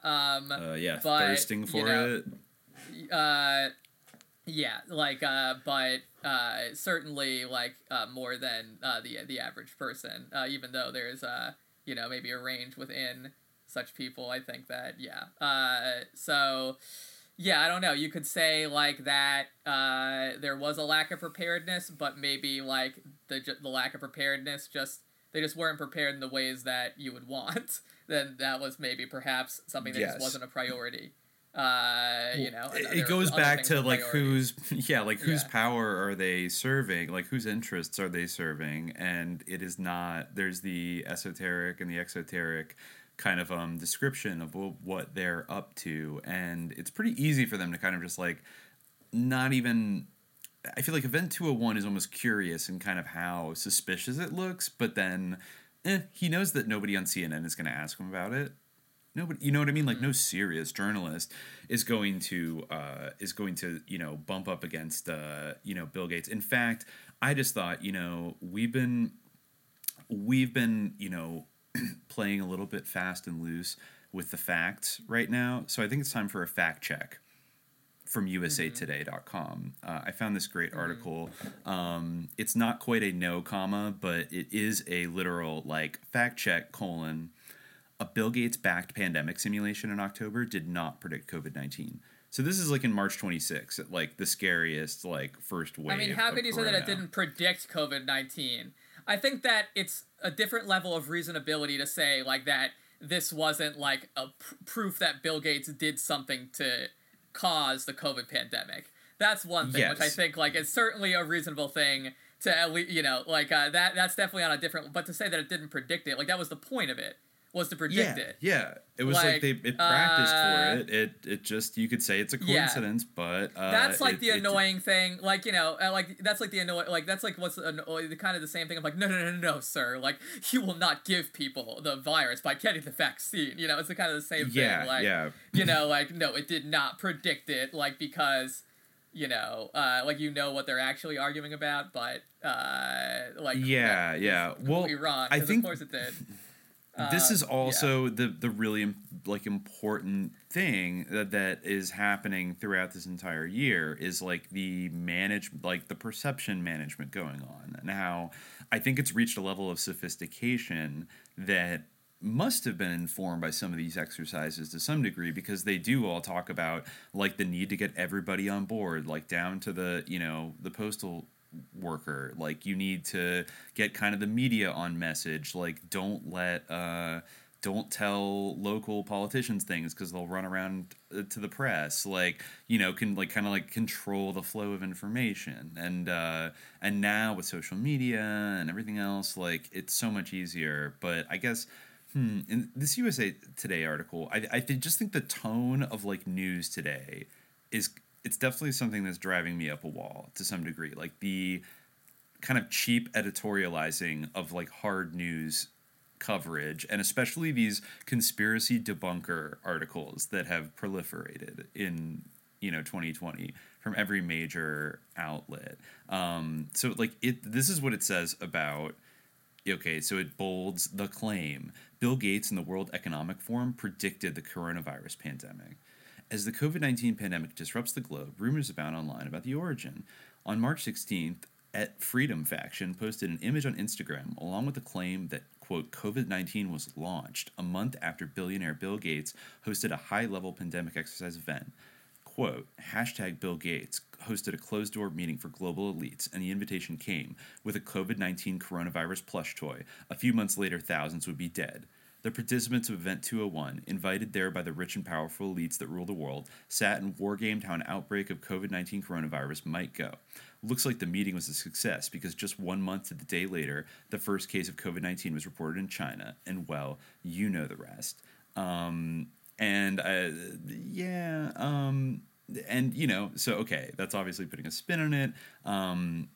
But all it says is conspiracy theories about the event have circulated online for months. A January 29th article posted on the website Humans Are Free claimed the Bill and Melinda Gates Foundation and the World Economic Forum had conducted a pandemic simulation, quote, just 6 weeks before the real outbreak. They did. That's literally true. Like, that's not false. The article then goes on to say, quote, that is one hell of a coincidence if you believe in that sort of thing. It heavily insinuates the baseless claim that the event was conducted as preparation for the current coronavirus outbreak. Although Event 201 was a real operation, interesting that they call it an operation. Yeah, that is weird. It's like it's not. It wasn't a government. Exercise like, is yeah, you know, it was an thing. Yeah. It was a real op. It was a real op. Wow, this article has like done like you know, it has done the opposite of its intended goal by it's bizarre. Yeah. It's like it sounds like it was written by like Aquino or something. Like although Event 201 was a real operation, there is no evidence that it was meant to model or engineer the current COVID-19 pandemic. It says Event 201 was a tabletop exercise that simulated a global pandemic, which resulted from a new coronavirus. So far so good. Very similar. The program was hosted in October by the John Johns Hopkins Center for Health Security in partnership with the Bill and Melinda Gates Foundation and World Economic Forum. The invite-only event featured medical professionals, policy experts, and business analysts and future CIA directors, all focused on how different institutions would respond to the onset of a deadly virus. The fictional coronavirus, a coronavirus in general, being a specific kind of virus, in the scenario killed 65 million people over 18 months. Joint recommendations from participants urge international cooperation both in preparing for and handling a pandemic. The Center of Health Security has hosted 3 pandemic simulations prior to Event 201, going back to a 2001 simulation known as Dark Winter. So I guess it was. This is like, there were the 4 of these, and Event 201 is the most recent. The October simulation was the first time the center included private sector actors in its exercises in hopes of modeling how they might also react in such a crisis. The host responds to the prediction claim. Okay, so they made a statement, Johns Hopkins did. They said, quote, "To be clear, the Center for Health Security and Partners did not make a prediction during our tabletop exercise." That's so annoying. Yeah. That's so ridiculous. Yeah, and... Well, I mean, it is fair, like, what they say subsequently, that they like, sorry, I'm reading the article now as you're reading it, but, like, they say, "We are not now predicting that the COVID-19 outbreak will kill 65 million people," which, you know, is, that's, like, much fewer than have died worldwide of COVID at this point. But if you read a little bit further down the article, you know, they have a quote from Bill Gates where he says, like, "In the past week, COVID-19 has started behaving a lot like the once-in-a-century pathogen we've been worried about. I hope it's not bad, but we should assume it will be until we know otherwise." Like, to say we should assume... Like, that's... like, to say that, like, you know, when you're someone like Bill Gates, who I guess for whatever reason people invest such authority in these matters, like, that is, like, a borderline irresponsible statement in a way, or at least, I don't know if you... Even if you don't want to call it irresponsible, it's certainly, like... affects, like, the way that people perceive this, and thereby, like, affects its manifestation, because insofar as the real thing caused by molecules is also a social phenomenon, and when this guy who people trust says, like, we should assume that this is going to kill 65 million people, like, you know, until we know otherwise, which, like, we, you know... Who, by the way, like, we talk, there's all this, like, you know, suspending Twitter accounts and, like, pulling news articles for being, like, disinformation or medical opinions from people who aren't credentialed experts. Bill Gates has 0 fucking background in medicine. He literally is, like, he's not a doctor. He doesn't have any, he didn't even study it in college. Like, he's a computer guy. He's a tech business person. Yeah, you know? It's this weird, like, technocrat thing where, like, somehow his, like, you know, whiz kid status, like, he's just so smart because he's rich.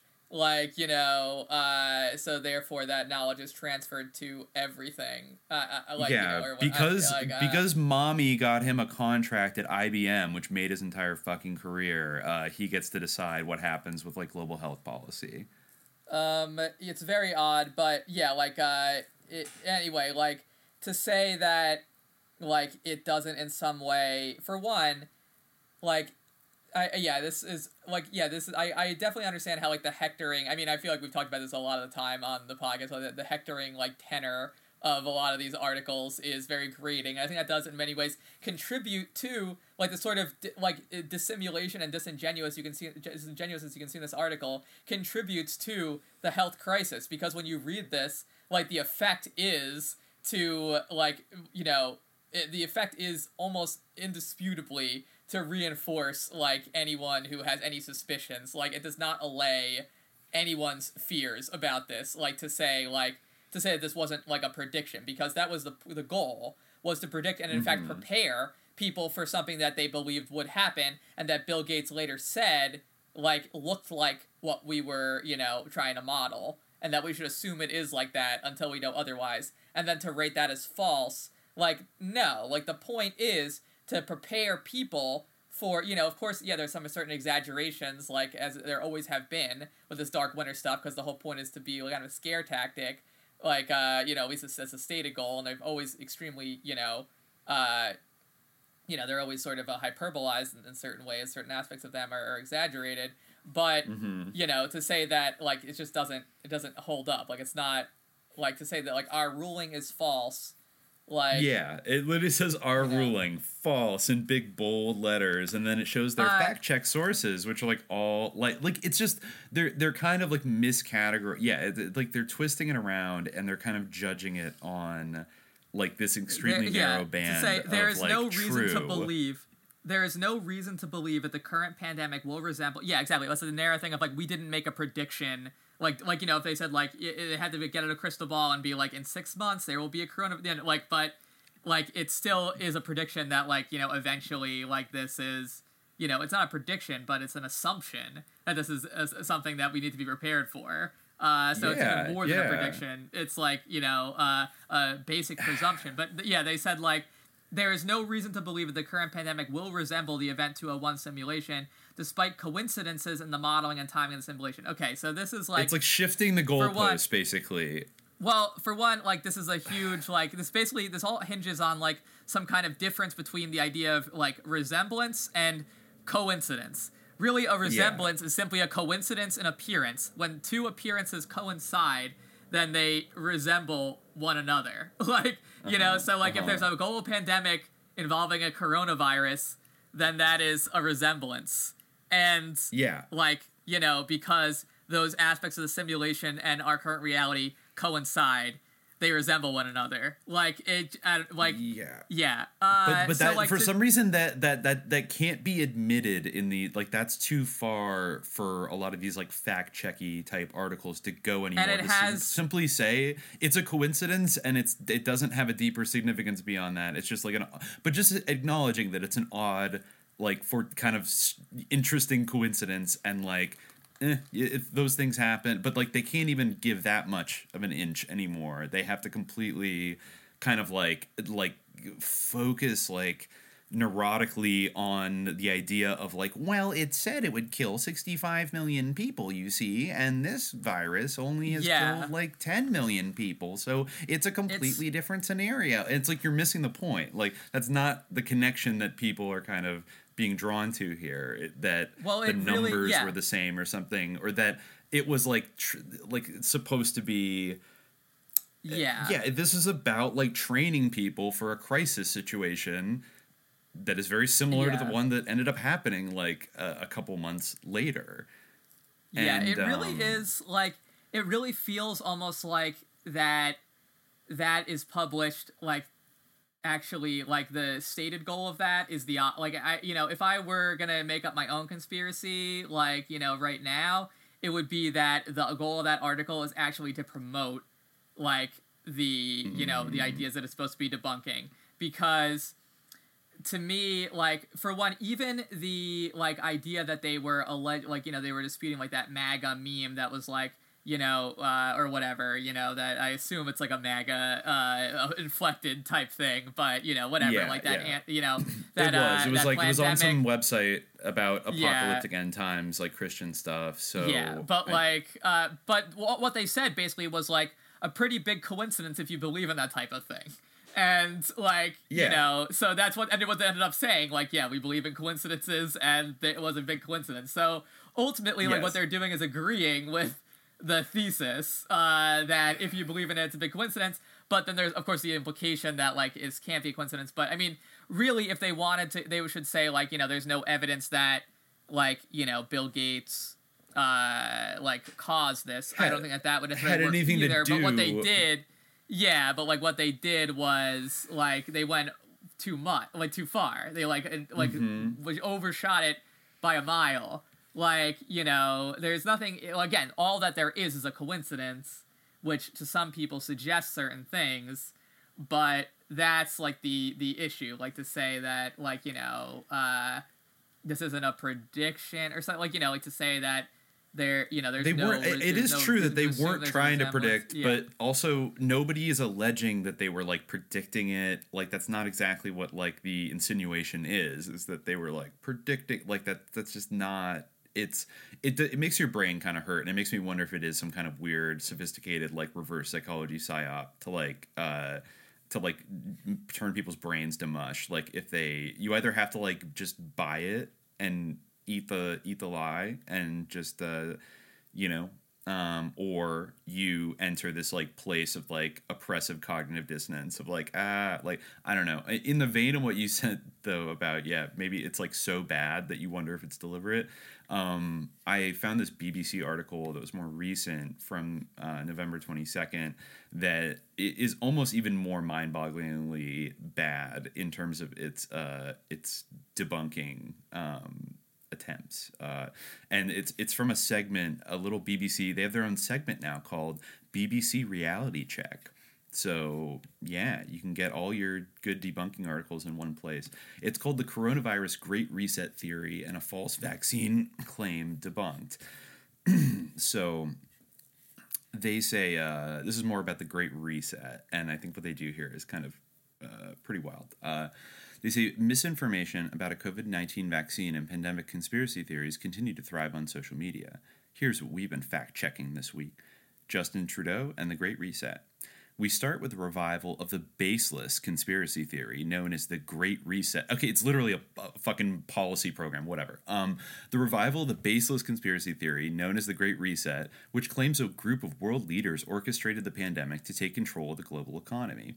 The conspiracy theory has its origins in a genuine plan entitled the Great Reset, drawn up by the World Economic Forum, the organizers of an annual conference for high-profile figures from politics and business. The plan explores how countries might recover from the economic damage caused by the coronavirus pandemic. The WEF recovery plan has been interpreted as sinister, first by fringe conspiracy theory groups on social media, and then by prominent conservative commentators, prompting tens of thousands of interactions across Facebook and Twitter. It started trending globally on Twitter last week, when a video of Canadian Prime Minister Justin Trudeau at a UN meeting saying the pandemic provided an opportunity for a, quote, reset, went viral. This sparked fresh claims from people within Canada and further afield that a cabal of global leaders is using the pandemic to introduce a range of damaging socialist and environmental policies. When asked about conspiracy theories at the end of the week, Mr. Trudeau said, I think we're in a time of anxiety where people are looking for reasons for things that are happening to them. We're seeing a lot of people fall prey to disinformation. A video from August, which now has close to 3 million views on YouTube, believes only Donald Trump can thwart this secret plot, which uses COVID-19 to bring the U.S. economy to its knees so the, quote, reset can begin, and people would be, quote, begging for vaccines. But the suggestion that politicians plan the virus or are using it to destroy capitalism is wholly without evidence. So too is the notion that the World Economic Forum has the authority to tell other countries what to do, or that it is coordinating a secret cabal of world leaders. And then it talks about a new French documentary called Hold Up, which is kind of being called the Retour sur un chaos, which is, I guess, the French plandemic movie, kind of, that promises to reveal, quote, the truth about COVID-19. Instead, it promotes a slew of previously debunked claims, including allegations that wearing masks is dangerous and global elites somehow planned the pandemic. And it, I guess, YouTube says people have called for YouTube to like ban it, but YouTube says the video does not violate its misinformation policies, although it says it has limited its spread in accordance with its rules on tackling content that could misinform users in harmful ways. Okay, so you can have like 95-hour ElsaGate videos like all over the place, but they throttle like the spread of videos that, okay, whatever. And I guess, there's something, they have a bunch of things on here, but I guess the main thing is like the Great Reset kind of, so I think what's interesting there is like the way that they're characterizing the World Economic Forum as just like the organizers of an annual conference for high profile figures from politics and business. And like, basically, I don't even think they're really alleging, I mean, besides the idea that, like, they did the pandemic on purpose. Yeah, but well, that's the key thing, I think. Like, that's the, and that can, like, shitcoat, like, anything to do with this, like, at all. Which is the, like, thing, like, that, Bill Gates, like, launched it somehow, like he that. He did it. Which is, like... He did it. And that, and I almost feel like that really, like, poisons the well in some way, because, like, whether or not you believe that, like, I don't, like, I'm not really, well, what I will say is that there is no denying that, like, you know, the way that these things manifest, the way that, like, science and diseases play out is as much a social phenomenon as it is, like, a material, you know, like a basic physical, chemical phenomenon. Mm-hmm. So, like, the way that the social dynamics are affecting how this, like, you know, happens. So, like, everything that has an effect on that, vis-a-vis, like, you know, regarding the virus, has an effect on, like, you know, the pandemic itself. Like, you know, it's not, like, immaterial. Like, that is as, like, tangible and as, you know, related directly to, like, this pandemic as anything. Like, the perception of it, the symbolism of it, like, that is all, like, highly relevant. So, like, you know, in dealing with this, like, that is, like, very much, you know, a thing. But and, you know, definitely, like, elites have a huge hand in shaping, like, the social response, the social manifestation, the social component of it. But, like, you know, the idea that you at least can never establish that provably, and probably, like, you know, there's definitely going to be a reaction of skepticism to it, especially when it's something as facile as, like, you know, Bill Gates is doing it because he's trying to make people take the mark of the beast, like, through the vaccine. Like, I feel like, you know, my personal thing is... It's really easy like, to shitcoat. Yeah, I feel like if Cotton Mather was, like, in favor of, like, inoculations, you know, then I am not sure that, like, the mark of the beast, like, you know, I don't think there's anything inherently mark of the beast, any more mark of the beast to vaccines than there is to, like, you know, RFID chips and stuff. I'm very much anti, like, cyborgification, any kind of microchip. But, like, again, like, there isn't really a microchip being implanted in you through the vaccine. If there were, that would be another thing. But, like, when people say that, then it's like, and someone's like, correction, like, there is no, like, you know, like, everything that Bill Gates says is true because he's not putting a microchip in you, or something like that. So, like, it becomes, like, this weird, it's a shitcode, basically. Where, like, you can be like, well, because there's no microchip, then, like, there's no reason to have any kind of, like, nuanced take on this. Exactly. It just serves to... And actually, wouldn't you know that basically one of the takeaways from Event 201 that they ended up recommending was for governments to partner with social media companies and news organizations to censor content and control the flow of information. Their quote from the simulation is, media companies should commit to ensuring that authoritative messages are prioritized and that false messages are suppressed, including through the use of technology. Cool. But then you get this, like, this type of shit where it's like, there's nothing weird about the Great Reset. Stop being a weirdo and worrying about it. And, you know, it's all going to be great. I just want to see real quick, like, what actually the Great Reset is saying. Like, you know, oh, they have a microsite. Great. Oh, and a Great Reset podcast. He's got a Klaus Schwab has a cool podcast.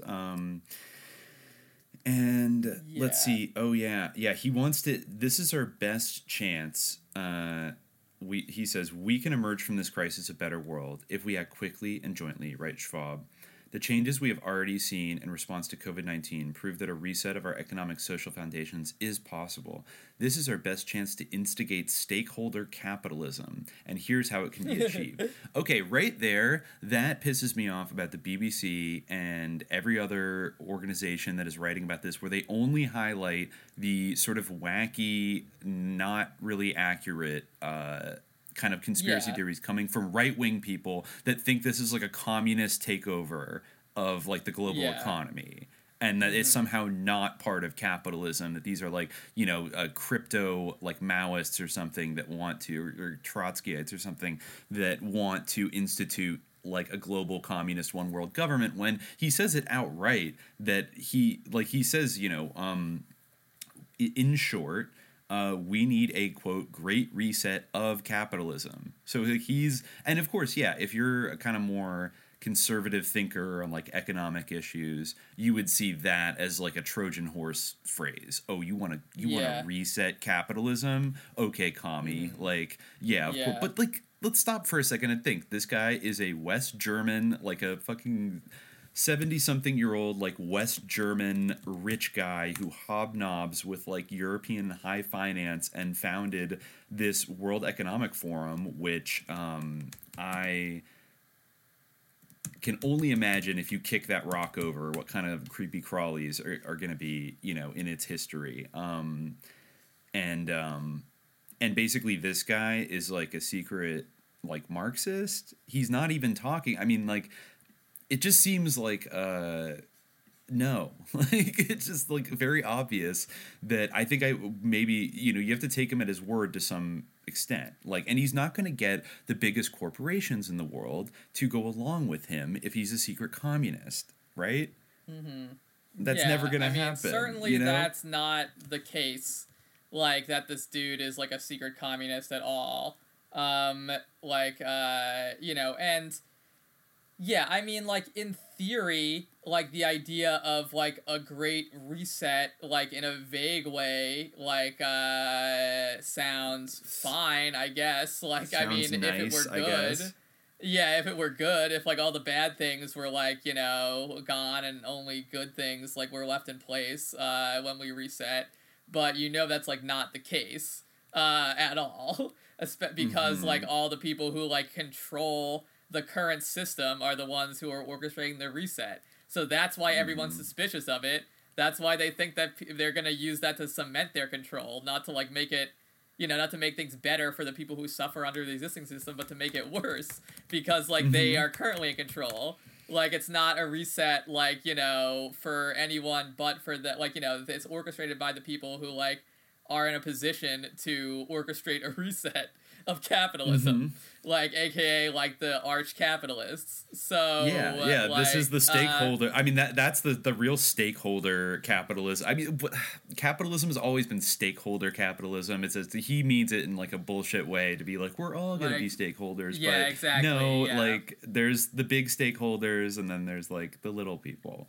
And he represents the former, absolutely. He also, I almost forgot that, because this also intersects with, like, very clearly with other things that have been brewing for the last couple of years, including the Fourth Industrial Revolution, which is also a kind of brainchild of Klaus Schwab that he started rolling out in 2016 and has had very firm interlocks with, like, the climate justice movement, I guess is what it calls itself nowadays, and, like, Greta Thunberg, everybody's favorite saint, everyone's favorite living saint. And, like, if you dig, I remember last year I was, like, digging, you know, kind of in peak, like, how dare you era, that I was, like, digging into the forces kind of behind that, in that, you know, new environmental push to, like, you know, we need to, like, stop, you know, climate change now, like, we can't wait, we have to, like, shut down, like, you know, whole sectors of, like, the economy and blah blah blah. And it's like, if you just scratch a little bit beneath the surface, it's all, like, billionaires and tech people and bankers and Gettys, literally, and people that made their family fortunes off oil. You know, like, the Rockefellers are involved, and it's like they've been cooking up this kind of NGO program for a little while, and so the Great Reset is really, in a way, it is like the implementation of the ideas that he laid out in, like, the Fourth Industrial Revolution idea, and it uses very similar language. You know, he says he wrote in 2016 that we stand on the brink of a technological revolution that will fundamentally alter the way we live, work, and relate to one another. In its scale, scope, and complexity, the transformation will be unlike anything humankind has experienced before. We do not yet know just how it will unfold, but one thing is clear. The response to it must be integrated and comprehensive, involving all stakeholders of the global polity, from the public and private sectors to academia and civil society. The first industrial revolution, I think we talked about the numbered industrial revolutions in a previous episode. Yes, we did. And shit. Yeah, so this is his answer, finally. The first industrial revolution used water and steam power to mechanize production. The second used electric power to create mass production. The third used electronics and information technology to automate production. Now, a fourth industrial revolution is building on the third. The digital revolution that has been occurring since the middle of the last century. It is characterized by a fusion of technologies that is blurring the lines between the physical, digital, and biological spheres. There are three reasons why today's transformations represent not merely a prolongation of the third industrial revolution, but rather the arrival of a fourth and distinct one: velocity, scope, and systems impact. The speed of current breakthroughs has no historical precedent. Sounds like F.T. Marinetti. Yeah, wow. When compared with previous industrial revolutions, the fourth is evolving at an exponential rather than a linear pace. Moreover, it is disrupting almost every industry in every country, and the breadth and depth of those changes herald the transformation of entire systems of production, management, and governance.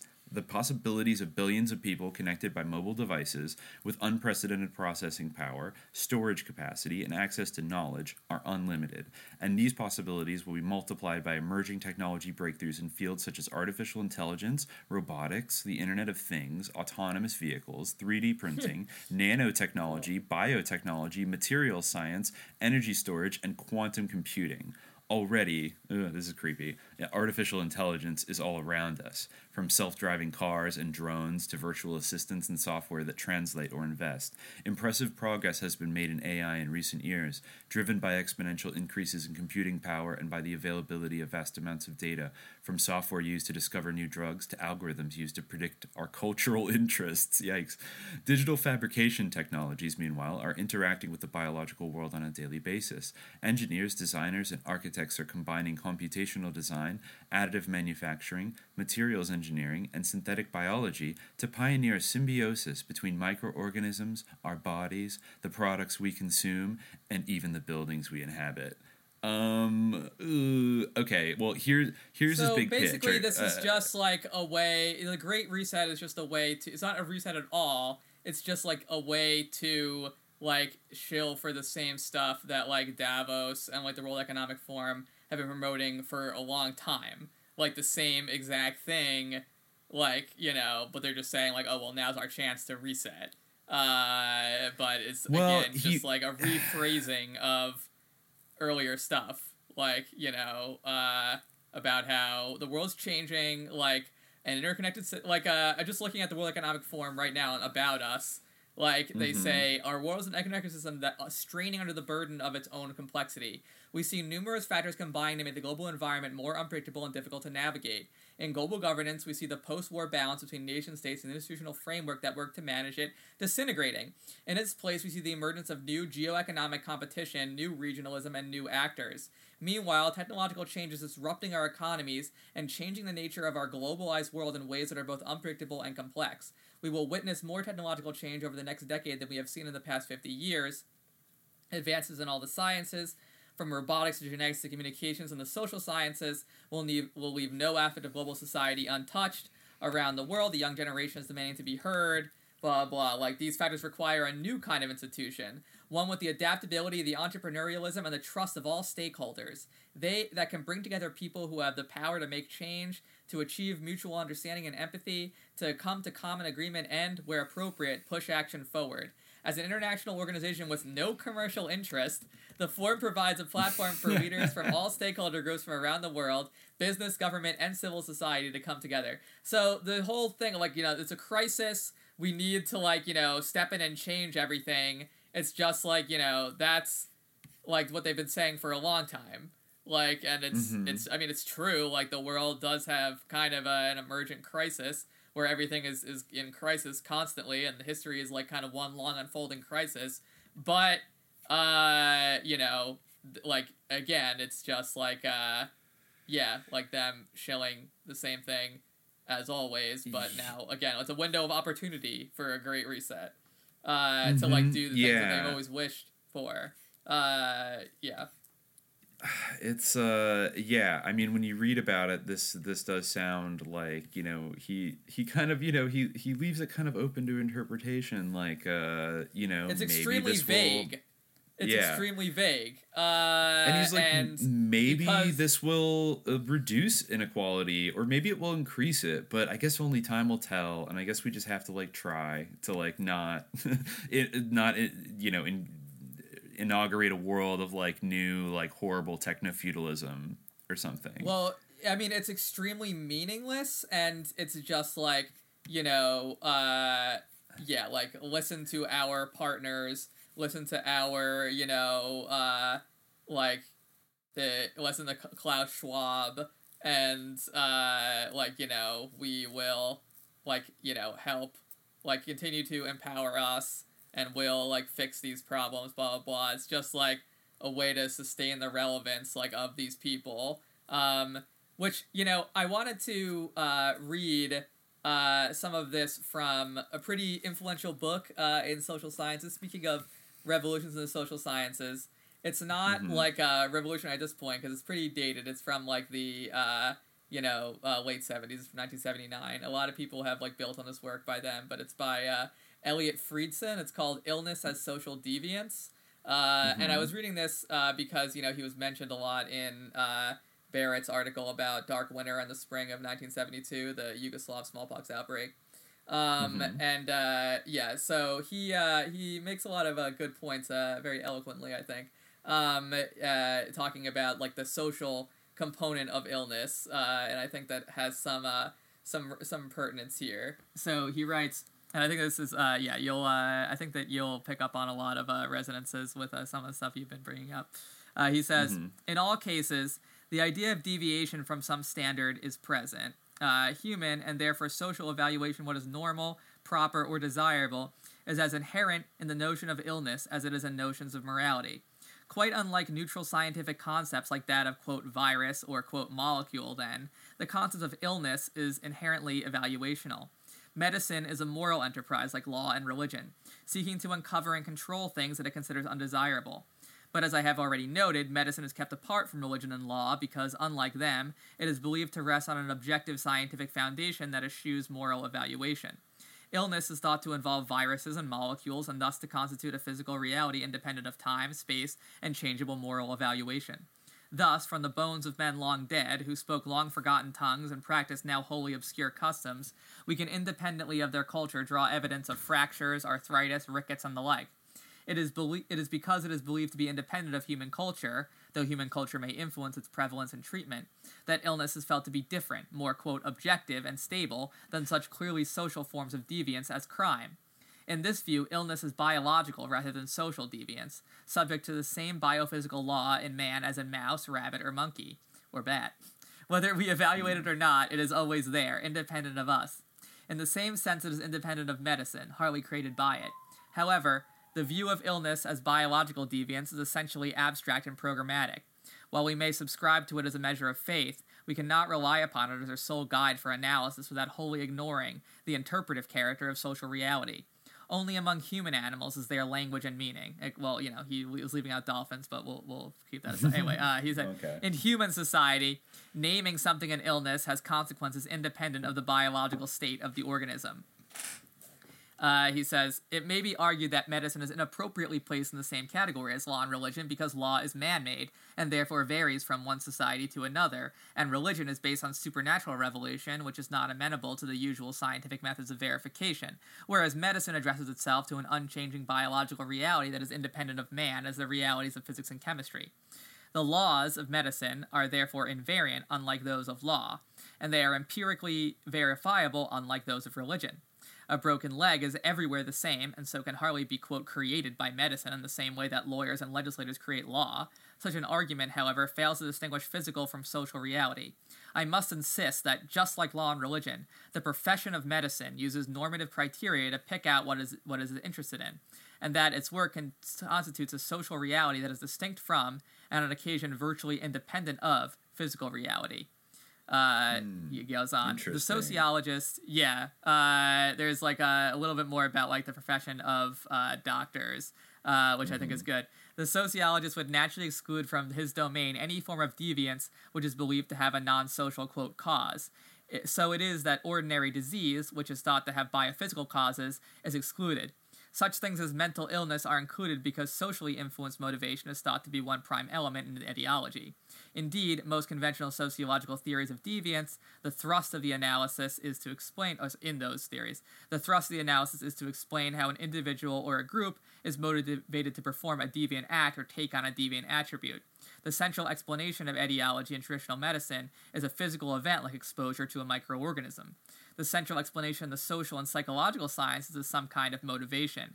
Cancer is excluded not only because it is thought to have a physical cause, but also because, unlike mental illness, socially induced motivation is thought to play no important role in its etiology. Cancer is helped along, it is true, by such elements of social life as the custom that encourages people to inhale tobacco smoke, but it is certainly not caused by the symbolic qualities of social life as such. What is overlooked is that the way people respond toward the disease is caused by the symbolic qualities of social life. And this is, some key doctor stuff here. He talks about the physician. As I have noted in a number of contexts, quote, the physician is at best a very general occupational type that can only be vaguely contrasted with the, quote, lawyer, the scientist, and the engineer. There are many kinds of physicians in the sense that systematic variations of some significance occur within the general profession. The content of the physician's work influences the kind of emergency he is likely to meet, and indeed whether or not his, quote, typical emergency will have the rhetorical force of a life and death matter to those he must persuade. I suggest that while all specialties, and indeed all kinds of work, have their typical emergencies, they vary in the degree to which the emergencies are generally believed by others to be critical enough to warrant suspension of everyday routine, and they vary in the degree to which such emergencies are frequent and characteristic, almost routine. In the specialty of public health, for example, the typical dramatic emergency is the outbreak of a lethal epidemic or of virulent food poisoning, a circumstance that would give the public health officer justification to breach ordinary lines of authority. However, in the United States, such outbreaks are so rare and so comparatively mild, he goes on, but of course that part's no longer relevant. But he says... So now, Yeah. The profession bases its claim for its position on the possession of a skill so esoteric, interesting, or complex that non-members of the profession can perform, that non-members cannot perform the work safely or satisfactorily and cannot even evaluate the work properly. On this basis, non-members are excluded from practice and evaluation. Given the exclusion and its implied basic concession of autonomy, I would argue that in spite of any formal administrative framework imposed by the profession, autonomy in controlling its technique allows it to temper many elements of that framework beyond both the intent and even recognition of its planners and chief executives. This is particularly the case for medicine, where dangerous consequences can follow upon improper work, and where the claim of emergency and of possible dangerous consequences is a potent protective device. And he goes on to, just talk about how physicians often claim there's an emergency when not all other physicians would necessarily agree. He just notes it is his ability to invoke life-threatening emergency and to claim exclusive capacity to evaluate it and solve it that marks the physician off from many other experts and other organizations. So they have a special status like above the law in a way due to their caste, like where they basically can suspend, they can like implement like medical martial law, like I don't know, I can just I just had this horrible vision of like I had this horrible vision of like Dr. Max Goodwin like leading like an Einsatzgruppen death squad, like hunting down people posting disinfo about Corona, like in the name of, truth and fact, or something. Like it's absolute worst manifestation. But like those white coats being a sign of like a Gestapo chief, like, but really it's just they're on TikTok like psyoping people all day for the most part. Yeah. And they can announce restrictions that politicians might not be able to get away with because they're exactly. It's interesting how, that guy observed, like, apropos to none of this, like in a situation where, like, to even mention, like, a pandemic was like, well, but that's not really something that comes up very often in the United States, it's interesting how, like, he lays out, like, the way that a medical emergency functions that's different from other states of emergency or states of exception, that can come about, and, like, you can trace that, I think, in the evolution of the conception of these things through, like, the Dark Winter. Like, if this had happened you know, in like I don't know, maybe I'm just like spitballing here, but I feel like if this coronavirus thing had happened in 2001, I mean, it would be very different because I think that even things like being able to work from home like weren't fully in place then. You know, we were still in Web 2.1.0. Well, yes, exactly. You know, that's so important. Yeah, like would there have been this reaction if we didn't have Zoom, everything, all that infrastructure ready to go? But I also think that, like, we would have, like, you know, invaded some country over it. You know, like, I think that, like, there would have been, like, somehow this is, like, I mean, yeah, exactly. It's hard to say, but, like, the paradigm, like, has changed in a way where I feel like, you know, maybe there would have been some, like, whatever the reality was, maybe the bare facts of the disease would have matched the Dark Winter scenario in the way that they now kind of seem to have, you know, despite what you would say today might say, some resemblance to the Event 201 scenario. Maybe, like, the social component would have been such that, like, you know, I mean, we invaded Iraq over made-up WMDs, and, like, everyone at the time, like, you know, so, like, was expecting that there would be, like, you know, some Soviet scientists helping Iraqis, like, to develop, you know, an evil smallpox, you know, bioweapon or something. I have a suspicion that, like, if this had happened earlier, like, there would have been, like, some kind of war fought over it. But, maybe. It does make you also think of the anthrax thing in late 2001, which, like, there's pretty convincing evidence that it was some kind of bizarre inside job. The anthrax came from a U.S. bioweapons facility, and then, like, the scientist who allegedly did it, like, up and killed himself when suspicion turned to him. Very weird. Like, it was used to, like, pass the Patriot Act, and so you know, I mean, if we're talking about like deadly pathogens being, like, released shortly after a war game, like, and it was, like, assumed to be, like, a bioweapon, and, like, was used for, like, this, you know, but now the whole it had a fake terrorist thing. He wrote, like, "Death to Israel, Allah is great" or something on the envelope, and you know, it was like some white guy. But now, like, the whole framework has shifted away from, like, that type of thing where, like, Muslims are, you know, up to no good, like, are doing this, or, like, it's a terrorism thing, like that, and, like, in a way, like, it's a less effective method of social control than this. Like, you know, we did see civil liberties, especially in certain communities. We saw civil liberties, like, you know, really attacked under the auspices of fighting terrorism, but it's not as effective as a medical emergency where, you know... that can apply to everybody, like, you know? Yeah, and even, like, you know, in the Dark Winter scenario... As, like, you know, some people have pointed out, the focus of a lot of the participants and of the design of the exercise itself was, like, who's responsible and, like, you know, how do we deter this and, like, how do we punish them? But if there's no, like, you know, way to punish them, as, you know, that guy pointed out in the article that we read, or if, like, there's no one even to theoretically punish or deter, then the focus shifts to be on, like, the control of the population even more. So, you know, not to weave a whole pandemic thing, but I'm just saying, you know, it's intriguing.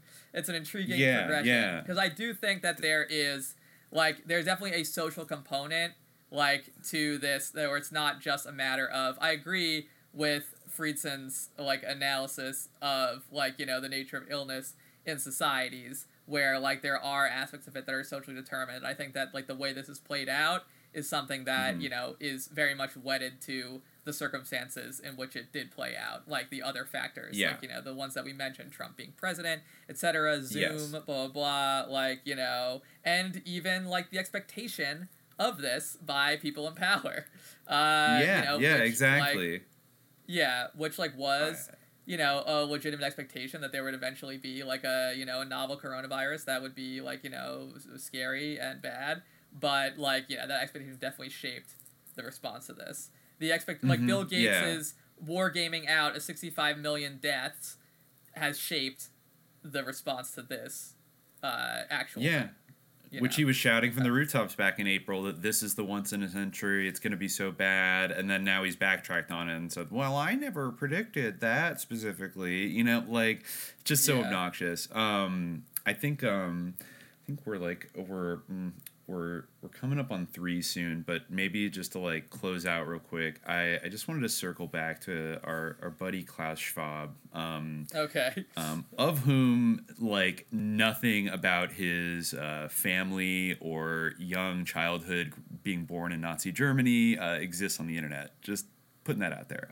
There's nothing about him before he founds the World Economic Forum in 1971 when he's already a professor. Mm-hmm. So there, he's just a good-hearted German engineer who just wanted to help European companies manage things better or whatever. So, I mean, I don't think we mentioned explicitly, but like basically, in case most people probably are aware of this, but like World Economic Forum hosts Davos every year. Like, so this is like the ultimate meeting of the kind of global super elites and the super capitalists.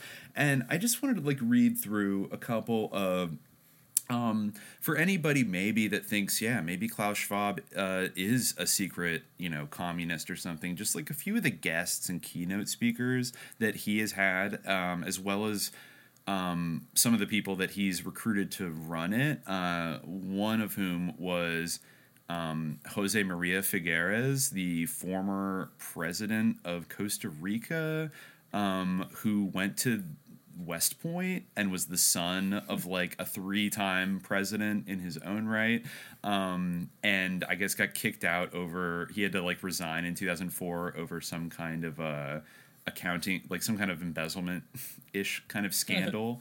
Like he undeclared receipt of more than $900,000 in consultancy fees from the French telecommunications firm Alcatel, which is cool. In 2006, the WEF published an article in its Global Agenda magazine called Boycott Israel, but then they like apologized and said it was an unacceptable failure in the editorial process.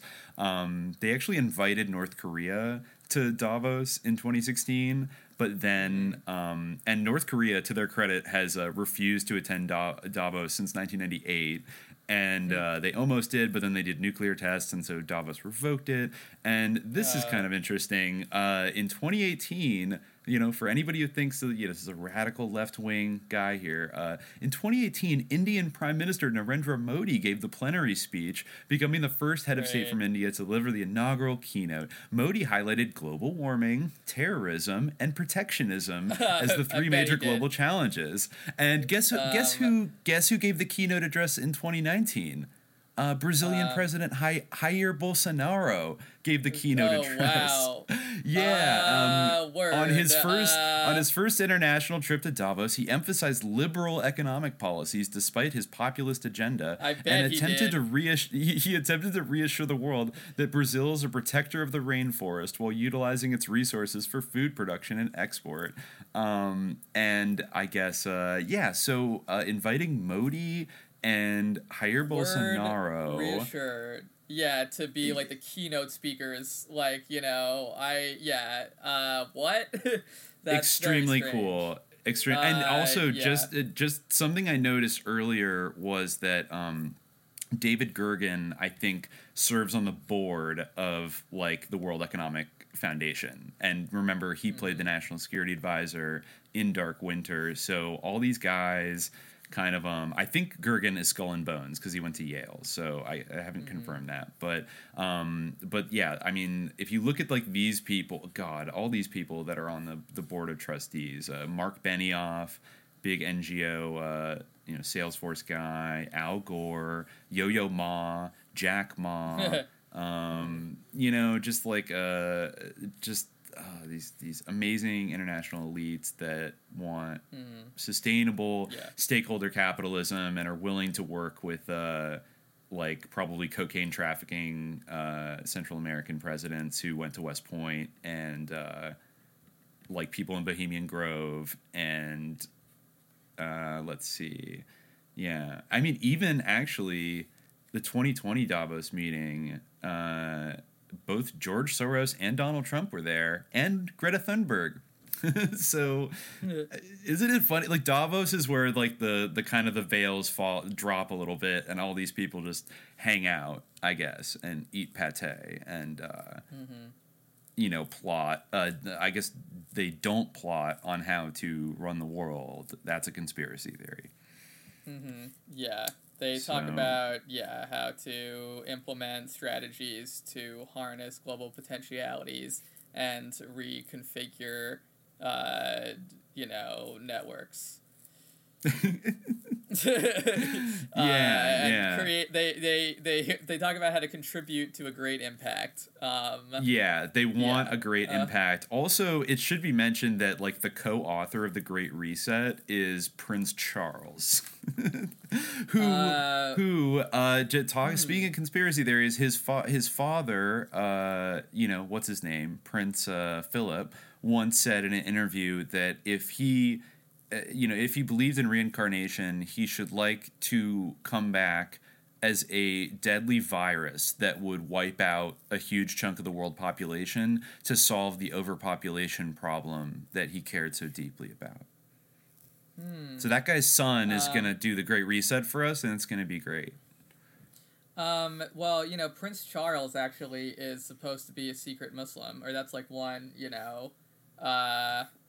idea that's often floated, is that Prince Charles is actually a convert to Islam because he is I guess an admirer of Sufism, or someone who has showed interest in Islam in the past. So he's probably, not to get your hopes up, he's probably doing an reset. Maybe the Great Reset is going to be a caliphate. I think I have to say, he's probably doing an insight role. He is probably a blood-drinking Satanist who is related to Dracula, so... Right, yeah. I mean, but aren't all the Windsors... I mean, they claim to be Sayyids, they claim to be related to Muhammad. I don't know about they're Muhammad. They're probably related to everyone. Yeah, I mean, they're all... Yeah, that's definitely something that I've heard floated, but, I mean, there's a lot of Sayyids out there, that's interesting that he wrote the Great Reset, but, he's one of the original secret Muslims, even before Obama, I think. Interesting. Yeah. Interesting. Yeah. Yeah. He just wants sustainable economic growth. And you know what? I mean, he presumably is going to be the king in a year now. At least for a little while. Wow, or maybe really? he won't. I didn't know that. I don't know. Maybe I don't follow the royal intrigue. I'm not like an American simp like that. I don't. Yeah, exactly. I don't track their little palace intrigues. I haven't watched The Crown, so I have no idea. I was just saying, I wonder, what do you think is more pathetic? Like Americans who simp for the UK, or people from the UK who simp for America? I think that actually Americans who simp for the UK is probably worse because, they're already kind of our vassal state, so it's natural that would inculcate some simpery and admiration and kind of desire and subservience to America, but to do the other way around, I feel like is really perverse. I don't know, but it really is hard to say. It's really hard to say. They're both pretty cringe, but yeah. Okay. Well, all right. Yeah. I guess it's stay warm out there. It's a dark winter. Take some vitamin D. We're in it, and there's going to be it's going to be a great reset. It's going to be great. It's going to be a beautiful reset. Yeah, it's certainly not the beautiful continuation that we were promised. Instead, we're in for a reset. Yeah, we're hitting that big Hillary Clinton reset button. Yes.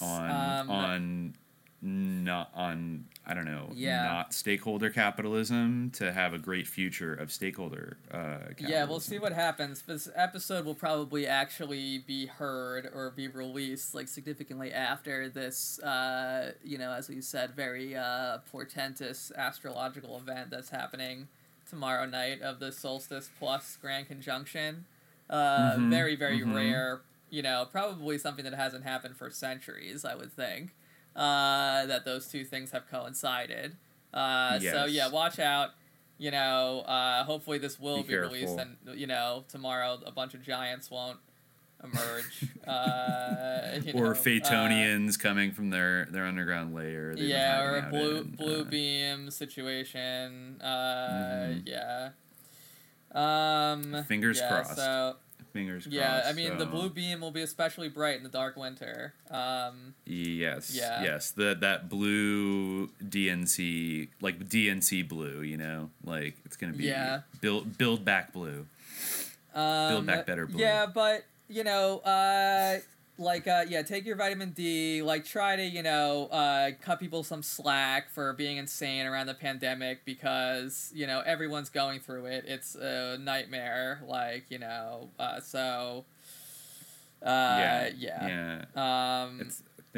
It's wearing on everybody, and might be like the largest PSYOP campaign in human history. So let's be compassionate to one another.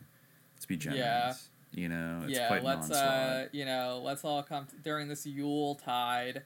Let's all come together and hold hands, from MAGA pandemic people to, stay the fuck inside,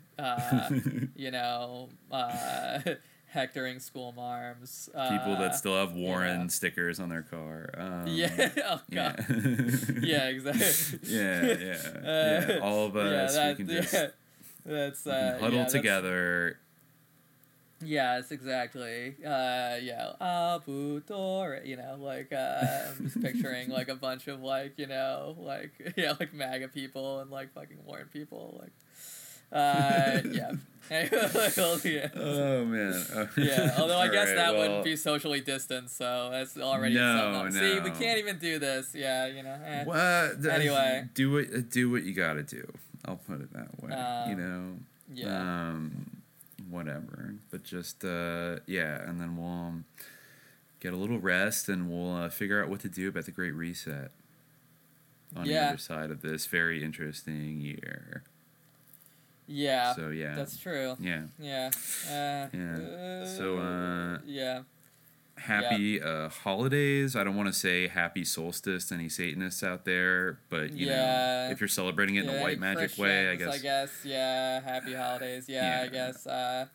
Happy. All those other holiday. All those kuffar holidays that people are celebrating. Sure. I guess it's Shabi Yalda. The Persians sometimes, celebrate. Okay. Right. Yalda night. That's cool. Yalda. Okay. I don't really observe myself, but yeah. Although I get, I get, Persians of all varieties too. Cool. Yeah. Well, there's a Chela around this time, 40-day period of retreat and fasting. If you're doing that, then you're probably not listening, but yeah. All right. All right, so we'll see y'all on the other side of probably on 2020. Or not. But have a not super dark New Year, and until next time, dear listeners, stay vigilant. Peace. Today is the shadow of tomorrow. Today is the present future of yesterday. Yesterday is the shadow of today. The darkness of the past is yesterday, and the light of the past is yesterday. The days of yesterday are all numbered in some. And the word once, because once upon a time there was a yesterday. Yesterday belongs to the dead, because the dead belongs to the past. The past is yesterday. Today is a preview of tomorrow, but for me, only from a better and happier point of view. My point of view is the thought of a better and try reality. Yesterday is eternity. The eternity of yesterday is dead. Yesterday is as one. The eternity of one is the eternity of the past. The past is once upon a time. Once upon a time is past. The past is yesterday. Day. The past is yesterday. Day. While we're searching for tomorrow. The music is different here. The vibrations are different. Not like Planet Rave. Planet Rave's sound of guns, anger, frustration. There was no one to talk to on Planet Rave, you understand. We set up a colony here. light of the past is a light which was. The wisdom of the past is a light of the past. The light of the future was a light which is to be. The wisdom of the future was the light of the future, see. Yesterday belongs to the dead. Tomorrow belongs to the living. The past is certified as a finished product. Anything which is ended is finished. That which is perfect is finished. The perfect man is no exception to the rule. The perfect man of the past is made according to the rule of the past. The rule of the past is a law of injustice and hypocrisy. The revelation of the meaning of the law is revealed through the law itself. The wisdom of the past is the light of the past. The light which is to be. The wisdom of the future. The light of the future casts the shadows of tomorrow. Effective vibrations. For the better, of course. Sun Ra. Sun Ra. Lord Quas. Mad Lib. Another place in the universe. Up under different stars. That would be where the ultra-dust